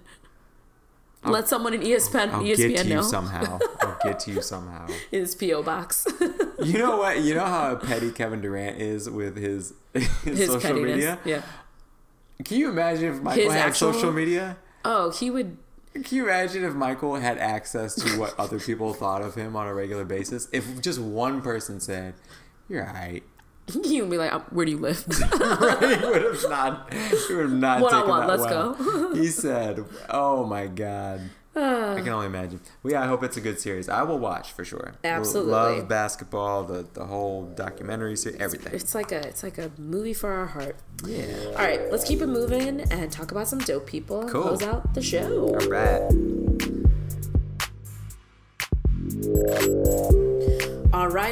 All right. It is time to talk about our dope people of the week, or weeks, because it's been 2 weeks. I think I start first. My dope person, it's not going to be super long. It is none other than the wonderful, the most talented, illustrious, John Legend. It's in the name. It's in the name. Legendary. So let me tell you a little bit about John Legend. John is also, his full name is John Roger Stephens. What? That's his name. His, like, actual government name. I see why he changed it. To Stephens? No, to Legend. Because, why? Just didn't ring. Didn't ring right, I guess. Stephens? Yeah, Stephens. Or Stephens, if you... It's Stephen. Okay. It could be Stevens. It could be Stephens. I don't know. Okay. Anyway, so John Legend, American singer, songwriter, and actor. People know him for his beautiful piano playing and singing. He is quite lovely. It's just stinking great. Super gifted. He's, I would say, more recently, like in the social media realm, is more known to be the husband of Chrissy Teigen, who is just super funny, and their love is just, I really enjoy their love. If they ever break up, I think I would actually be very sad because it just seems very authentic. Like they just enjoy each other, they make fun of each other. Like they just recently had a anniversary, I think this past week, and it was just like such a lovely like, you know, I love you very much, but also you're an asshole for XYZ. Like it was just like very genuine and sweet, and they both are like that to each other. Yeah. But in like each of their own funny, quirky ways. And so it's cute that they love each other and all those wonderful things. But the reason why John is my dope person of this week or this past couple weeks is because he is the first ever Black male and the youngest to ever be awarded an EGOT. Do you know what an EGOT is? No. Seriously? What does it stand for? It stands for an Emmy, a Grammy, an Oscar, and a Tony. Whoa. He just won the Tony? He won an Emmy for his Jesus Christ Superstar production. He was one of the executive producers, I believe, and he also was in it. So wow. So he won a creative Emmy for that. Mm-hmm. It's cool. Yeah, and so there's only 15 EGOT winners that exist. Right. Like, dead or alive, there's only 15 of them. There's over 20 almost EGOTs, like Lin-Manuel Miranda is almost an EGOT. What's he missing? Oscar. Okay. Yeah. I'm sure he's working on it. Yeah, I'm not worried. He almost got it for Frozen, for Moana, because he helped out with Moana. So there's a lot of almost EGOT winners. There are technical EGOT winners who got like honorary awards, like if they got an honorary Oscar for like a special, like I think Quincy Jones is one of those people. So obviously, John Legend has many Grammys. Makes sense. I've seen him with these, yes. His Oscar came from Selma for the music that he wrote for Selma with Common. Mm-hmm. His Tony, I believe, is from his help with and work with The Color Purple for Best Musical. I believe that's what that's from. And his Emmy is from Jesus Christ Superstar. So to be the youngest, he's 39 years old, Black man, and the only other people of color in the list is the guy who wrote Frozen, something Lopez. I forgot his name. And Whoopi Goldberg, who's like the big famous EGOTer that we know of. Mm-hmm. But yeah, Richard Rodgers is one of them, which is a theater person. Rita Moreno from West Side Story is an EGOTer as well, so she's another woman of color that is in it. Audrey Hepburn, a bunch of other white people, old white men mostly. Audrey Hepburn got a Grammy? Yeah, probably for like a audiobook, probably. Because you can get a Grammy for an audiobook. You're shitting me. Absolutely not. What? Stephen Colbert has a Grammy. For an audiobook? I'm pretty sure Stephen Colbert has yeah. For reading it? Yeah, Stephen Colbert. That blew my mind. You learn something every day. Wow. Yeah, best comedy album. So it's a comedy album. Oh, okay. That makes sense. I thought it was a book, but wait, Audrey Hepburn didn't have a comedy album. How did she get a Grammy? I'll look this up. You'll have to look it up. But so John Legend, thank you for just being an unproblematic fave. Like he calls out Kanye when Kanye's being stupid, and Kanye puts it out. Thank you for being lovely with your daughter and son and your wife, and also for being so dope and creating really good art out there for all of us to consume, and for being the youngest Black man to be an EGOTer. Oh yeah. So, good job, John. That's a good one. That's really cool. Yeah, super cool. Well, after that, I'm not going to compare. I have someone who's from the NBA that often gets overlooked. Mm-hmm. But I just want to acknowledge this person for longevity and their dedication to not only the game, but to one franchise for their entire career. Okay. So when you think of players in our lifetime who've played for only one team their entire career, who do you think of? Who are some names? Tim Duncan, Kobe Bryant. Yeah. I guess. The list gets small. Yeah, I'm like, would Bill Russell be one of them? Our decade? In our time? In our time? Or in our lifetime. You might say Dirk Nowitzki. Oh, gosh. How could I forget Dirk? And then the only other person I could think of would be like Paul Pierce. Oh, by the way. No, he didn't. Paul Pierce didn't even play. No, the Tony came from Jitney as a co-producer for Best Revival of a Play. in 2017. My bad. I'm sorry. Oh, okay. Set the record straight. Yeah. So the only 3 players I can think of are Tim, Kobe, and Paul Pierce. Yeah, those are the only. And Dirk. And Dirk. Those 4. are the only 4 I can think of. Yeah. And then the guy I always forget about is Udonis Haslem. Who the what? Exactly. And that's my dope person because he just signed a veteran minimum contract of $2.4 million for a 1-year contract with his 16th season with the Miami Heat. Oh. So it is now just him and Dirk. Wow. In the league for the only 2 Tony players. Parker could have been part of that. And they mentioned that too. And Manu Ginobili. Manu just ducked out too. So yeah, the Spurs have lost their old guard, and now that's it is so sad. Only Dirk and Udonis have done 15 years with the same team. So what about Udonis? He played his college ball. He's from Miami, and he played his college ball at the University of Florida.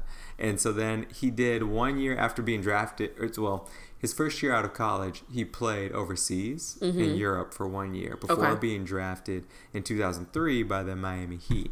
He and Dwayne Wade are the only 2 captains on the team who played on that 2006 championship team.